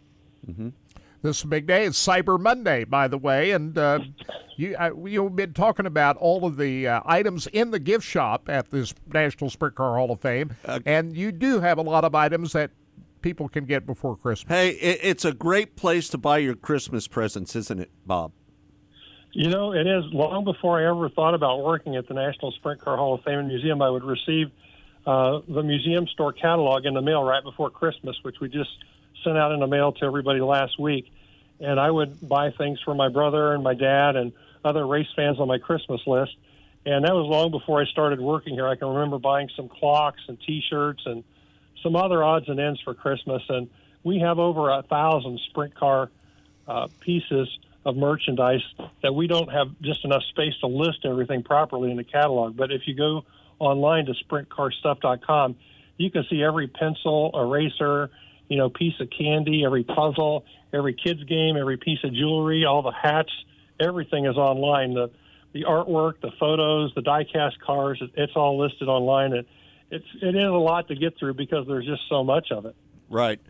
You've had Ascot Park, Williams Grove. What track are you going to have this year that you're going to kind of display this year at the race? Next year. Next year at the Hall of Fame. For 2024, we're working on a track tribute to Eldora Speedway. So Eldora Speedway will be our featured exhibit from April 1st to October 1st in 2024. And we have so far 6 iconic race cars, including a dirt late model that raced at Eldora Speedway that we're going to have on display. So we're pretty excited about that, to get some of the photos, the memorabilia from Eldora over the years, and just try to get some of the iconic race cars that won a lot of big races and that people are familiar with, that they maybe haven't had a chance to see in this part of the country. something that we can have in the museum during the Knoxville Nationals in August, and then a few months before and a few months afterwards. So Eldora Speedway is going to be our featured racetrack for 2024. I would imagine you got something that Jack Hodenshield, the Wild Child, drove at Eldora, would you not? I would think so. Bill works on the cars, Bill Wright, that does all the museum exhibits, and it's hard when you think of all the drivers. You know, you've got Jack Hewitt, like you mentioned, Jack Hodenshield, and so many other drivers that cut their teeth racing, you know, in Ohio back at Eldora. And so it's going to be hard. And then you've got the big late model races that they have there all the time, and trying to get at least one late model, one midget. You know, there's 2 out of the 6 cars. That leaves you 4. If you have a Hodenshield car and a Jack Hewitt car, that leaves you 2. And there's just, you know, a lot of cars that are out there that we'd like to bring in and put a good, well-rounded exhibit, you know, to really show Eldora as a track that features all sorts of different types of racing. Scott and I had a great time at Eldora Speedway this year, didn't we? We did. It was a great time. And by the way, if you want to see a great show, Flow Racing has put together a documentary on the Million at Eldora Speedway this year, so that's worth watching. Have you seen that, Bob? I have not seen that one yet. I've seen a couple of the other ones that Flow Racing is putting out, and they've got some really good productions and really, you know, behind-the-scenes shots and interviews on short track racing that are really good, and it helps people understand our sport a little bit more. And if you meet somebody that says, well, what is a sprint car, or what is a dirt track, or what are you talking about, you can show them some of these videos and let them walk away with them. And then they'll call you back in a couple of days and say, you know, that looks like a lot of fun. When can we go? Well, here we are in November. It's like maybe sometime after the first of the year. Those are great documentaries. There's enough material to keep that theater, that nice theater you've got on the second floor up there going. You know, I'm glad you mentioned that, because we've been working for a couple of years since our good friend Greg Stevens passed away, the videographer that did a lot of the World of Outlaw races and the early days of TNN, the National Network Racing.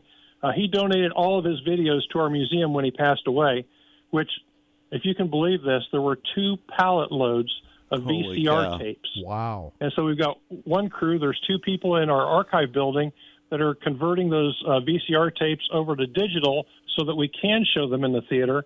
And bit by bit, we are adding those to our playlist in the theater.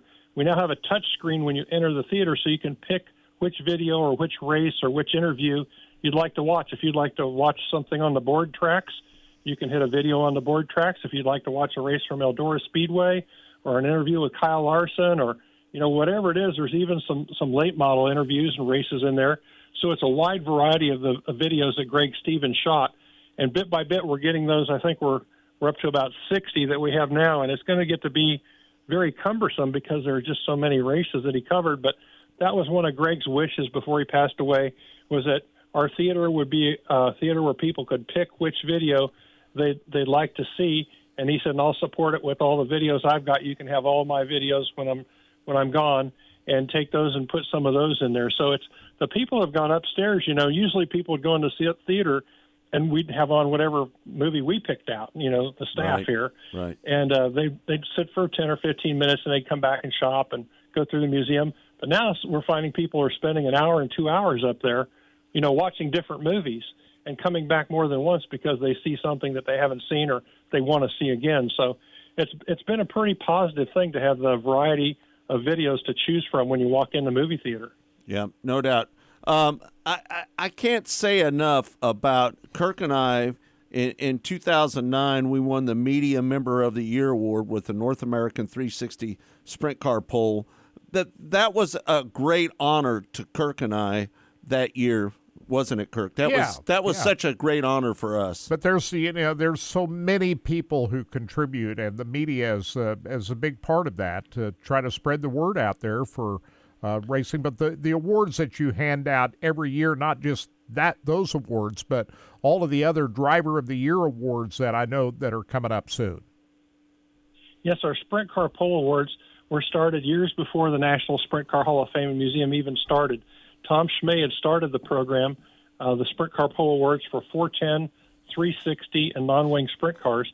And we continue all 3 of those programs today with Driver of the Year, Mechanic of the Year, you know, the Media Member of the Year, which RacinBoys, which you guys won, like you said, back in 2009.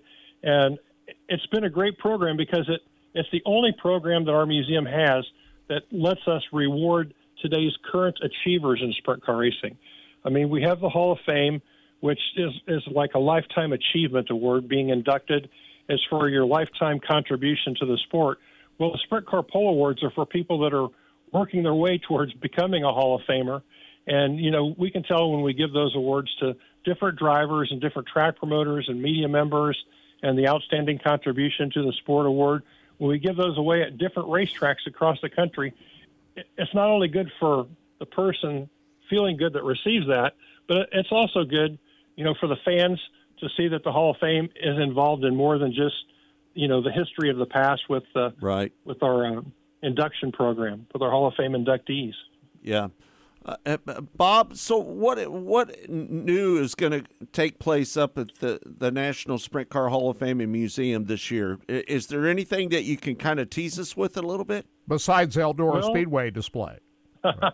Well, as far as the museum itself, we've spent about the last 8 weeks working on the floors, the physical floors on the suite levels here. The third and fourth floor have been coated over several times to ensure that water doesn't leak through in some of those older areas that are getting a little rusty. So we've scraped all those areas up, which took a lot more time than anticipated. And we've put down a new acrylic floor on both the balconies and the walkways on the third and fourth floors. So it's going to be a nice slip-resistant material on the floor, and it looks very, very nice too. It really adds to the color and the overall presence of the suites up on the third and fourth floor. As you know, we did all 8 of our bathrooms last year, remodeled those, and we still have to redo the floors, resurface the floors on the third and fourth levels in the lobbies. And then we're going to go ahead after the first of the year while we're all down at the Chili Bowl. The same crew is going to come in and they're going to tear up the tile floors that are starting to crack on the first floor here in the museum where the museum store is in the lobby. So all the tiles are coming out and they'll have the nice acrylic floors done. Hopefully by the time we get back from the Chili Bowl, they've assured me they'd be finished in a week, that they could easily do it. So for the first time ever, the museum will actually be closed as far as people going through the museum. The store will still be open. Well, the store won't be open. The whole museum will be closed because they're resurfacing the floors in the store. But those are 2 major things, the floor work that we're working on. Something that people won't see is over in our archive building. That building was built in 1970. It's 2 blocks north of here, and it houses all of sprint car racing's memorabilia, trophies, drivers' uniforms, helmets, and all the printed material.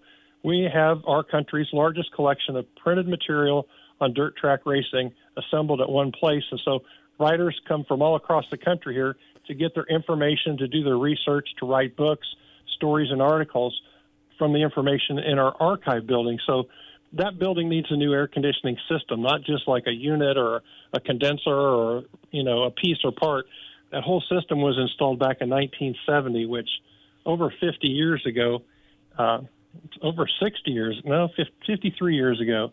And it just needs to be replaced. We've had to put Freon in it the last couple of years, and that old Freon is very, very, very expensive. So we just really need to update that air conditioning system and get that back on its feet. And then we're working on some larger projects, you know, outside of the museum that I can't really talk about right now, but we're hoping to be able to make some announcements on that after the first of the year in March about what we'd like to do there.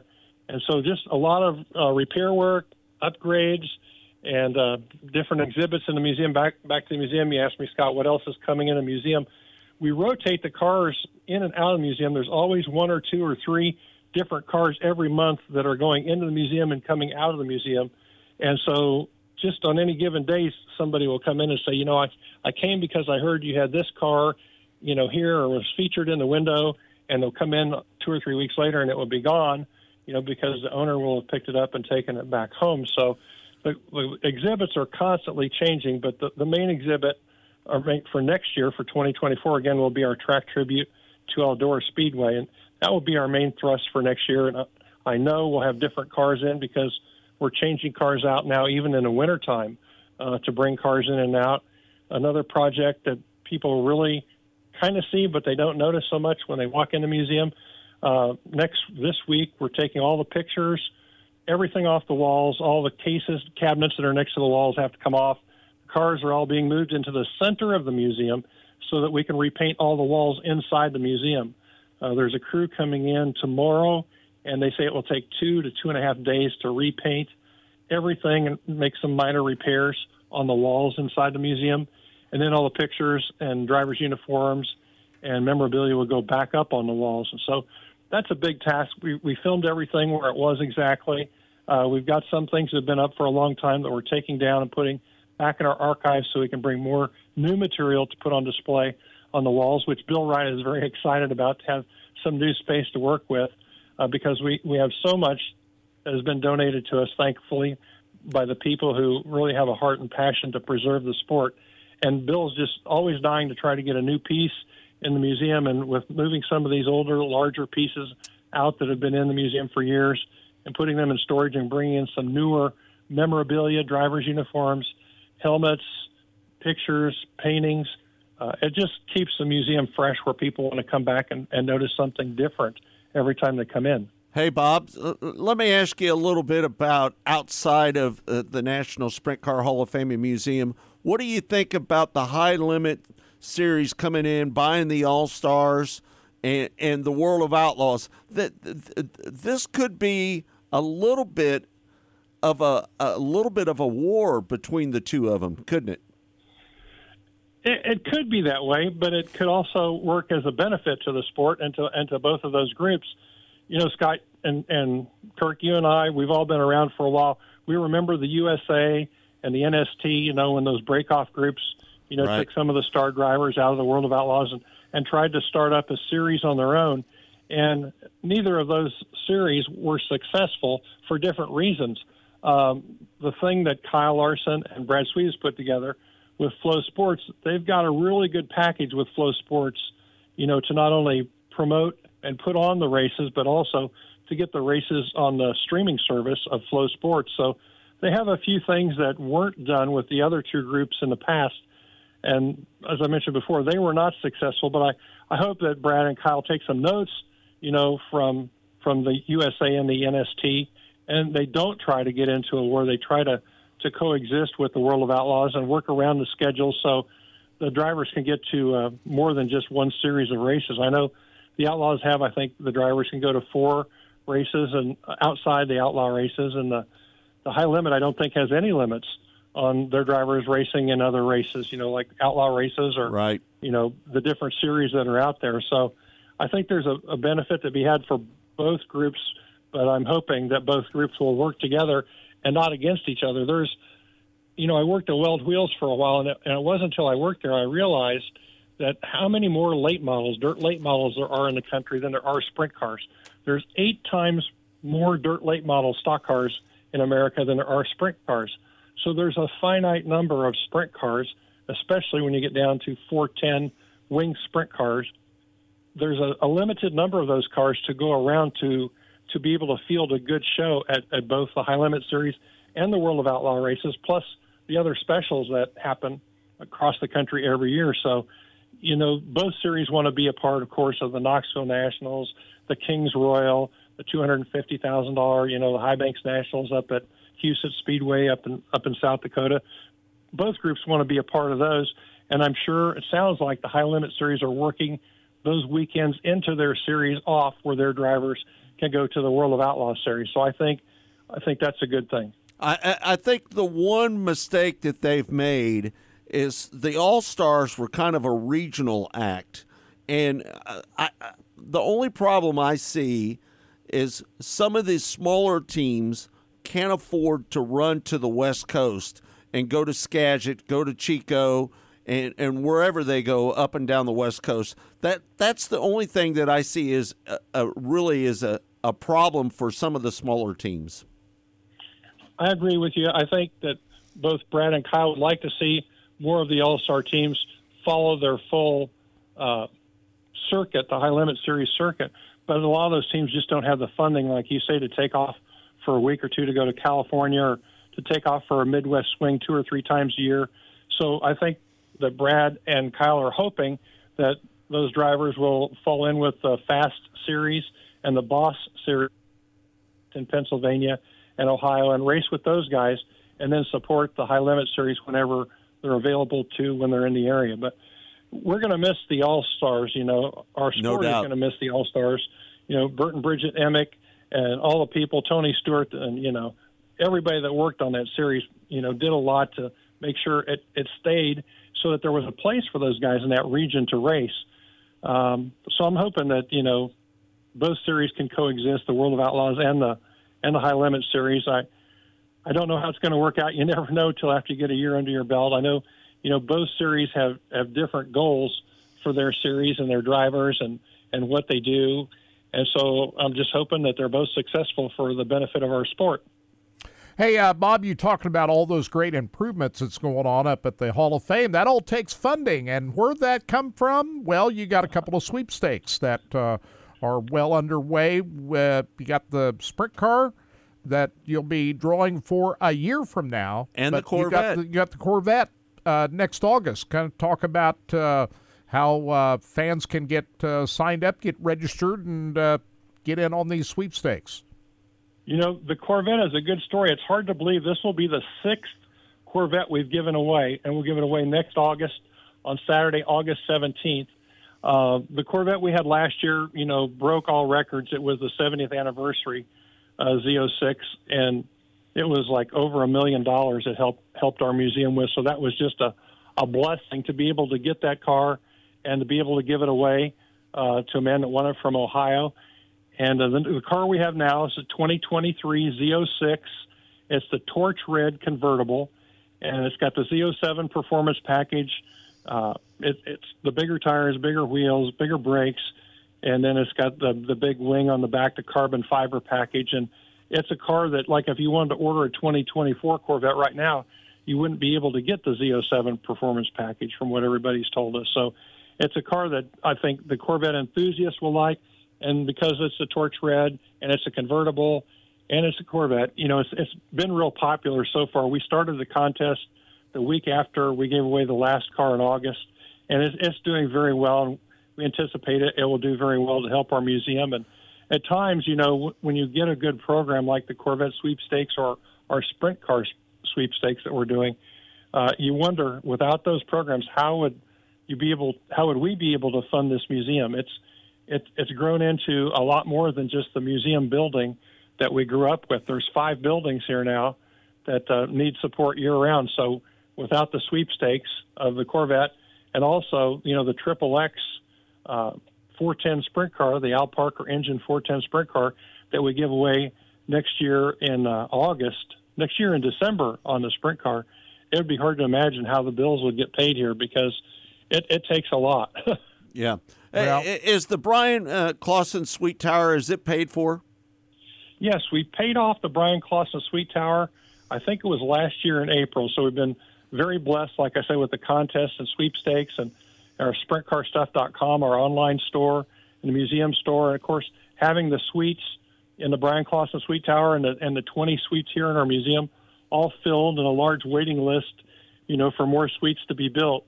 It's a good sign that our sport is healthy and able to support the museum that we have here. I mean, the archive building, if we didn't have a place to house all of the things that we have there, they would just fall by the wayside. And there's other forms of motorsports that have museums, but they don't have the capability to house all the collections that have been donated like our museum does. So we're just very fortunate to have the space to be able to store the cars that are donated to us and to have that staging building to rotate the cars in and out of the museum and to have the archive building to save all the printed material, all the old National Speed Sport News, Hawkeye Racing News, Gator Racing News, all those great racing papers from the past, have those all over there at our fingertips for anybody that wants to go look at them, or even somebody's writing a book or a story about them for research. Plus the Brian Clausen Sweet Tower, and you guys know it, but a lot of people don't know, we own the building that's the Rib Shack restaurant, the barbecue restaurant, right across from our museum. That property was purchased years ago, and the Rib Shack has been a great partner for our museum. When we do events here, there's a lot of times when Joni Bell, who owns the Rib Shack, will just donate the meal. At our induction banquet the last 2 years, Joni Bell and Rib Shack have donated all the food, all the drinks, everything for all of our guests at the induction banquet. And that's $7,000-8,000 a year. Wow. And it's big things like that people don't see but having partners like the Rib Shack help us do that. And then the Rib Shack also helps our suite holders when they want to entertain people and have barbecue or different types of food that the Rib Shack, can make over there very easily and bring to the suite holders. That's a win-win for both our museum and for the restaurant. And when we use our second floor for wedding receptions, parties, family gatherings, family reunions, different events, the Rib Shack can cater those events. They're right across the parking lot. They're very affordably priced. They have great food. And the people that come to the events just really enjoy the ease and the low cost of having something really close, like the Rib Shack to cater their events. You get a great support from the community up Knoxville. Just talk about how important that is for everybody in Knoxville and the support you get from the community. Kirk, I wouldn't know where to start. I mean, I could go into the museum today, and as I told you, we're getting ready to paint the whole museum starting tomorrow. Well, our maintenance guys, Bill, and a couple of community members are in there right now taking all the pictures off the wall. We videoed everything, so we know where everything goes back. But it takes, 5 or 6 people to get all the driver's uniforms and the helmets and the pictures that are hanging on the wall and the paintings that are hanging on the wall and all those big cabinets that are up against the wall pulled back and the race cars pulled into the center to make room for the ladders and the tarps and the painters that are going to come tomorrow to start painting. And without the extra hands of the people in the Knoxville community that help us do that, we had a lighting ceremony for our building. We turned on our building's Christmas lights on Friday night, and there's a man here locally who plays Santa Claus, came and gave gifts to the kids. The radio station's a big supporter of ours. They brought their big red radio and played Christmas music for the people, that were gathering inside and outside the museum. The Optimist Club, Lori DeMoss, who's been here as our longest tenured employee. She's my administrative assistant, but that's an understatement because she handles a lot of the paperwork that comes through the museum for the 5 buildings.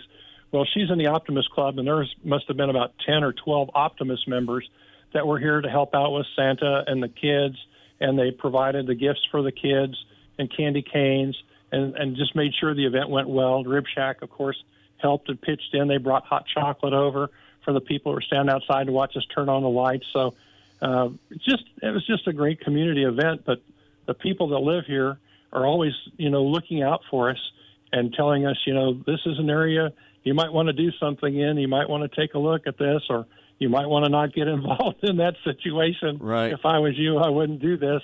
You kind of sit and you get it from all sides. You get a lot of input from a lot of people, and that really helps the museum because people that have lived here their whole lives know a lot more about Knoxville than Bob Baker, who's only been here 16 years.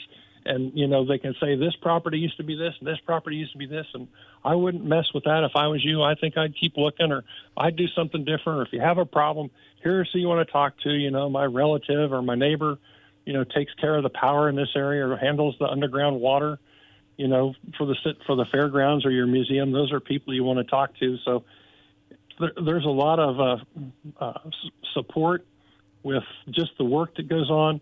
And there's a lot of financial support from the community also. Yeah. I keep talking about the painting that's going on in our museum. We got quotes on the painting to find out what it was going to cost to paint inside of a museum. And there was a man that used to do it for us on the side, and he was a retired painter, and he did it.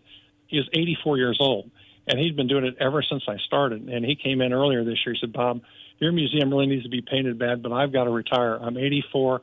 I just can't do it anymore. My knees don't work. I can't get on a ladder. Call these people and have them give you a quote. We got the quote on the work to paint the museum, and one of our longtime supporters, Don Long, came by. He goes, what's going on in the museum? And I said, well, we're getting ready to measure to see how much it's going to cost to paint it. And he goes, what do you think? And I said, I don't know, but it's a different group than we had before with Pat Brown, and these guys are going to bring in 6 to 8 painters, have it painted in 2 to 3 days. And he says, well, he goes, it needs to be painted. I've noticed a couple of spots that could use a little work. He goes, when you find out the price, you just give me a call. And I gave Don Long a call, and he said, why don't you just let me take care of the painting for you? Wow. And so he wrote us a check to pay for painting inside the museum. And that's just one story, you guys, of the support that the people in Knoxville have for this museum. If everybody across the country could see this on a daily basis like I do, I think people would be blown away to just think there's people that come in and offer to do things or pay for things or help you get things done like they do in Knoxville. Knoxville really is a special place. Community, I call it pride. That's the word that comes to mind. A lot of pride in that. Yeah, no doubt. There is a lot of pride in the community for our museum and for the work that we do. The city, the county, the state, they're all very supportive. We've hit bumps in the road before. We hit bumps when we were building the Brian Clausen Sweet Tower, and we needed help, moving cables or moving water lines or working around gas lines, or even the water truck. If you guys remember, the water truck used to load water right there where the Brian Clausen Sweet Tower is. That's where the water spigot was. And the racetrack, when they heard we wanted to build a new set of sweet towers there, the Brian Clausen Sweet Tower, they said, why don't you let us move that water spigot into the infield, and that would get that out of your way so you can build that building there. And I thought, oh, man, this is great. And, I was hoping that they would want to do that, but for them to suggest it to us, right? That was the big thing. Hey, Bob, I know that on the Sprint Car Hall of Fame.com, there's a donate page, and people can donate. If they can go to 1-800-874-4488, or there's a donate online today link that people can donate to the Hall of Fame, right? Absolutely. You can donate, online, or you can just give us a call if you want to do it. Make a phone call to us. And the sweepstakes are a great way to donate to us as well. Out of all the thousands of people that donate, there's only one winner for the Corvette and one winner for the sprint car each year. So the people across the country have a way that they can donate and, have a chance to win one of those vehicles, which is really nice. Instead of the flat donation is great, and it really helps our museum. The sweepstakes both really help our museum also. So there's lots of ways, even the Christmas orders from our Christmas catalog that just came out, our museum store catalog with the hundreds of items that are listed in here that are just part of our inventory. I can remember getting these when I was much younger, and they listed like every pencil, every eraser, everything, but it was so small it was hard to read. So the people that work on this at Pella Printing on our catalog really do a great job, and those are great ways to help our museum and help you fill up your orders for Christmas, for your loved ones and family and friends who like racing. Yeah, Bob, we can't thank you for taking the time to join us here on Mostly Motorsports. It's, again, all brought to you by Rod End Supply, featuring the Power Eye Midwest Lightning Sprints. Can't thank you enough for taking the time to join us on here today, bud. Just get those websites out there, winasprintcar.com and the sprintcarstuff.com for the Jan Opperman unit, and the Corvette. Win a Z06 Corvette. Win a Z06 Corvette.com. Right. Yeah. I knew you would correct me on that. Hey, listen, I can't wait to get up there and buy one of those Jan Opperman diecast. Well, I want to give thank you for doing that. I want to give a shout out to our good friend Bob Douglas at Rod End Supply for supporting your program and being such a great supporter of motorsports, not just in the Kansas City area, but the Midwest and far-reaching areas also. Bob's a great supporter of sprint car racing, our museum, and all the racing in the Kansas City area. So Kansas City is very lucky and fortunate to have a great guy like Bob Douglas. No doubt about it. Olathe, Kansas. And just so you know, Bob Douglas has re-upped for next year with Mostly Motorsports and Track Talk. He's been with us from day one. Just so you know, Bob, the first time that we ever asked anybody to sponsor us, Bob Douglas was the first one to join us. I believe it. I believe that's the kind of guy Bob is. He wants to do anything he can to help promote the sport of sprint car racing and just racing in the Kansas City area and in different parts of the country where he has business interests. So he's just a great guy. Yep, no doubt about it. Thanks, Bob, so much for joining us here on Mostly Motorsports. Can't thank you enough. Thank you, guys. Have a great day. We'll see you down at the Chili Bowl. We'll see you at the Chili Bowl in a few weeks. All right. There you have it.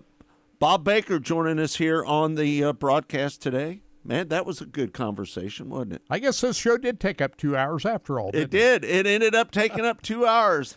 To be honest with you, we thought we were going to cut it short. During the winter months, we might not go 2 hours, right? Well, especially if you don't have a lot of races to talk about. So but this was a full show today. Good interviews. Ayrton Gennetten, what a great interview that was. Chet Christner. We probably could have spent a whole hour with Chet. Yeah, no doubt. And Bob Baker. How about that? That was a good show today. All right, I want to thank Todd Surprise for doing such a great job each and every day for us here at Mostly Motorsports and Track Talk each and every Saturday morning. Kirk? This weekend we got a $20,000 to win late model race to talk about. It's on Saturday night at Alltech Speedway in Florida. The Snowball Derby is going on this next weekend, and so we'll still have some racing to talk about next week. We'll be here next Monday and, of course, Saturday morning for Track Talk. All right. Thanks, everybody, for tuning in. For Todd Surprise, for my partner, Kirk Elliott, I'm Scott Traylor saying thanks for joining us. We'll see you on Saturday morning on Track Talk.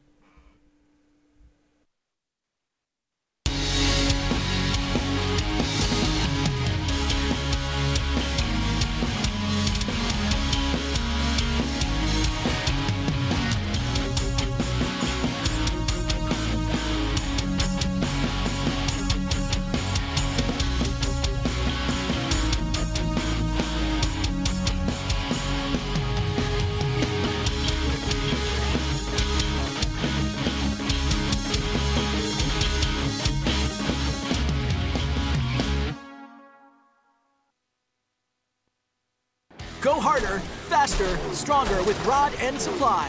Whether you are running industrial, farming equipment, or a race car, Rod End Supply has the assortment of rod ends, radius rods, and specialty products that will help you lead the field in performance. Our superior design means our rod ends last longer and perform better, giving you the edge on the track and saving you money. Contact Rod End Supply or order online today at rodendsupply.com. We don't just sell them, we race them.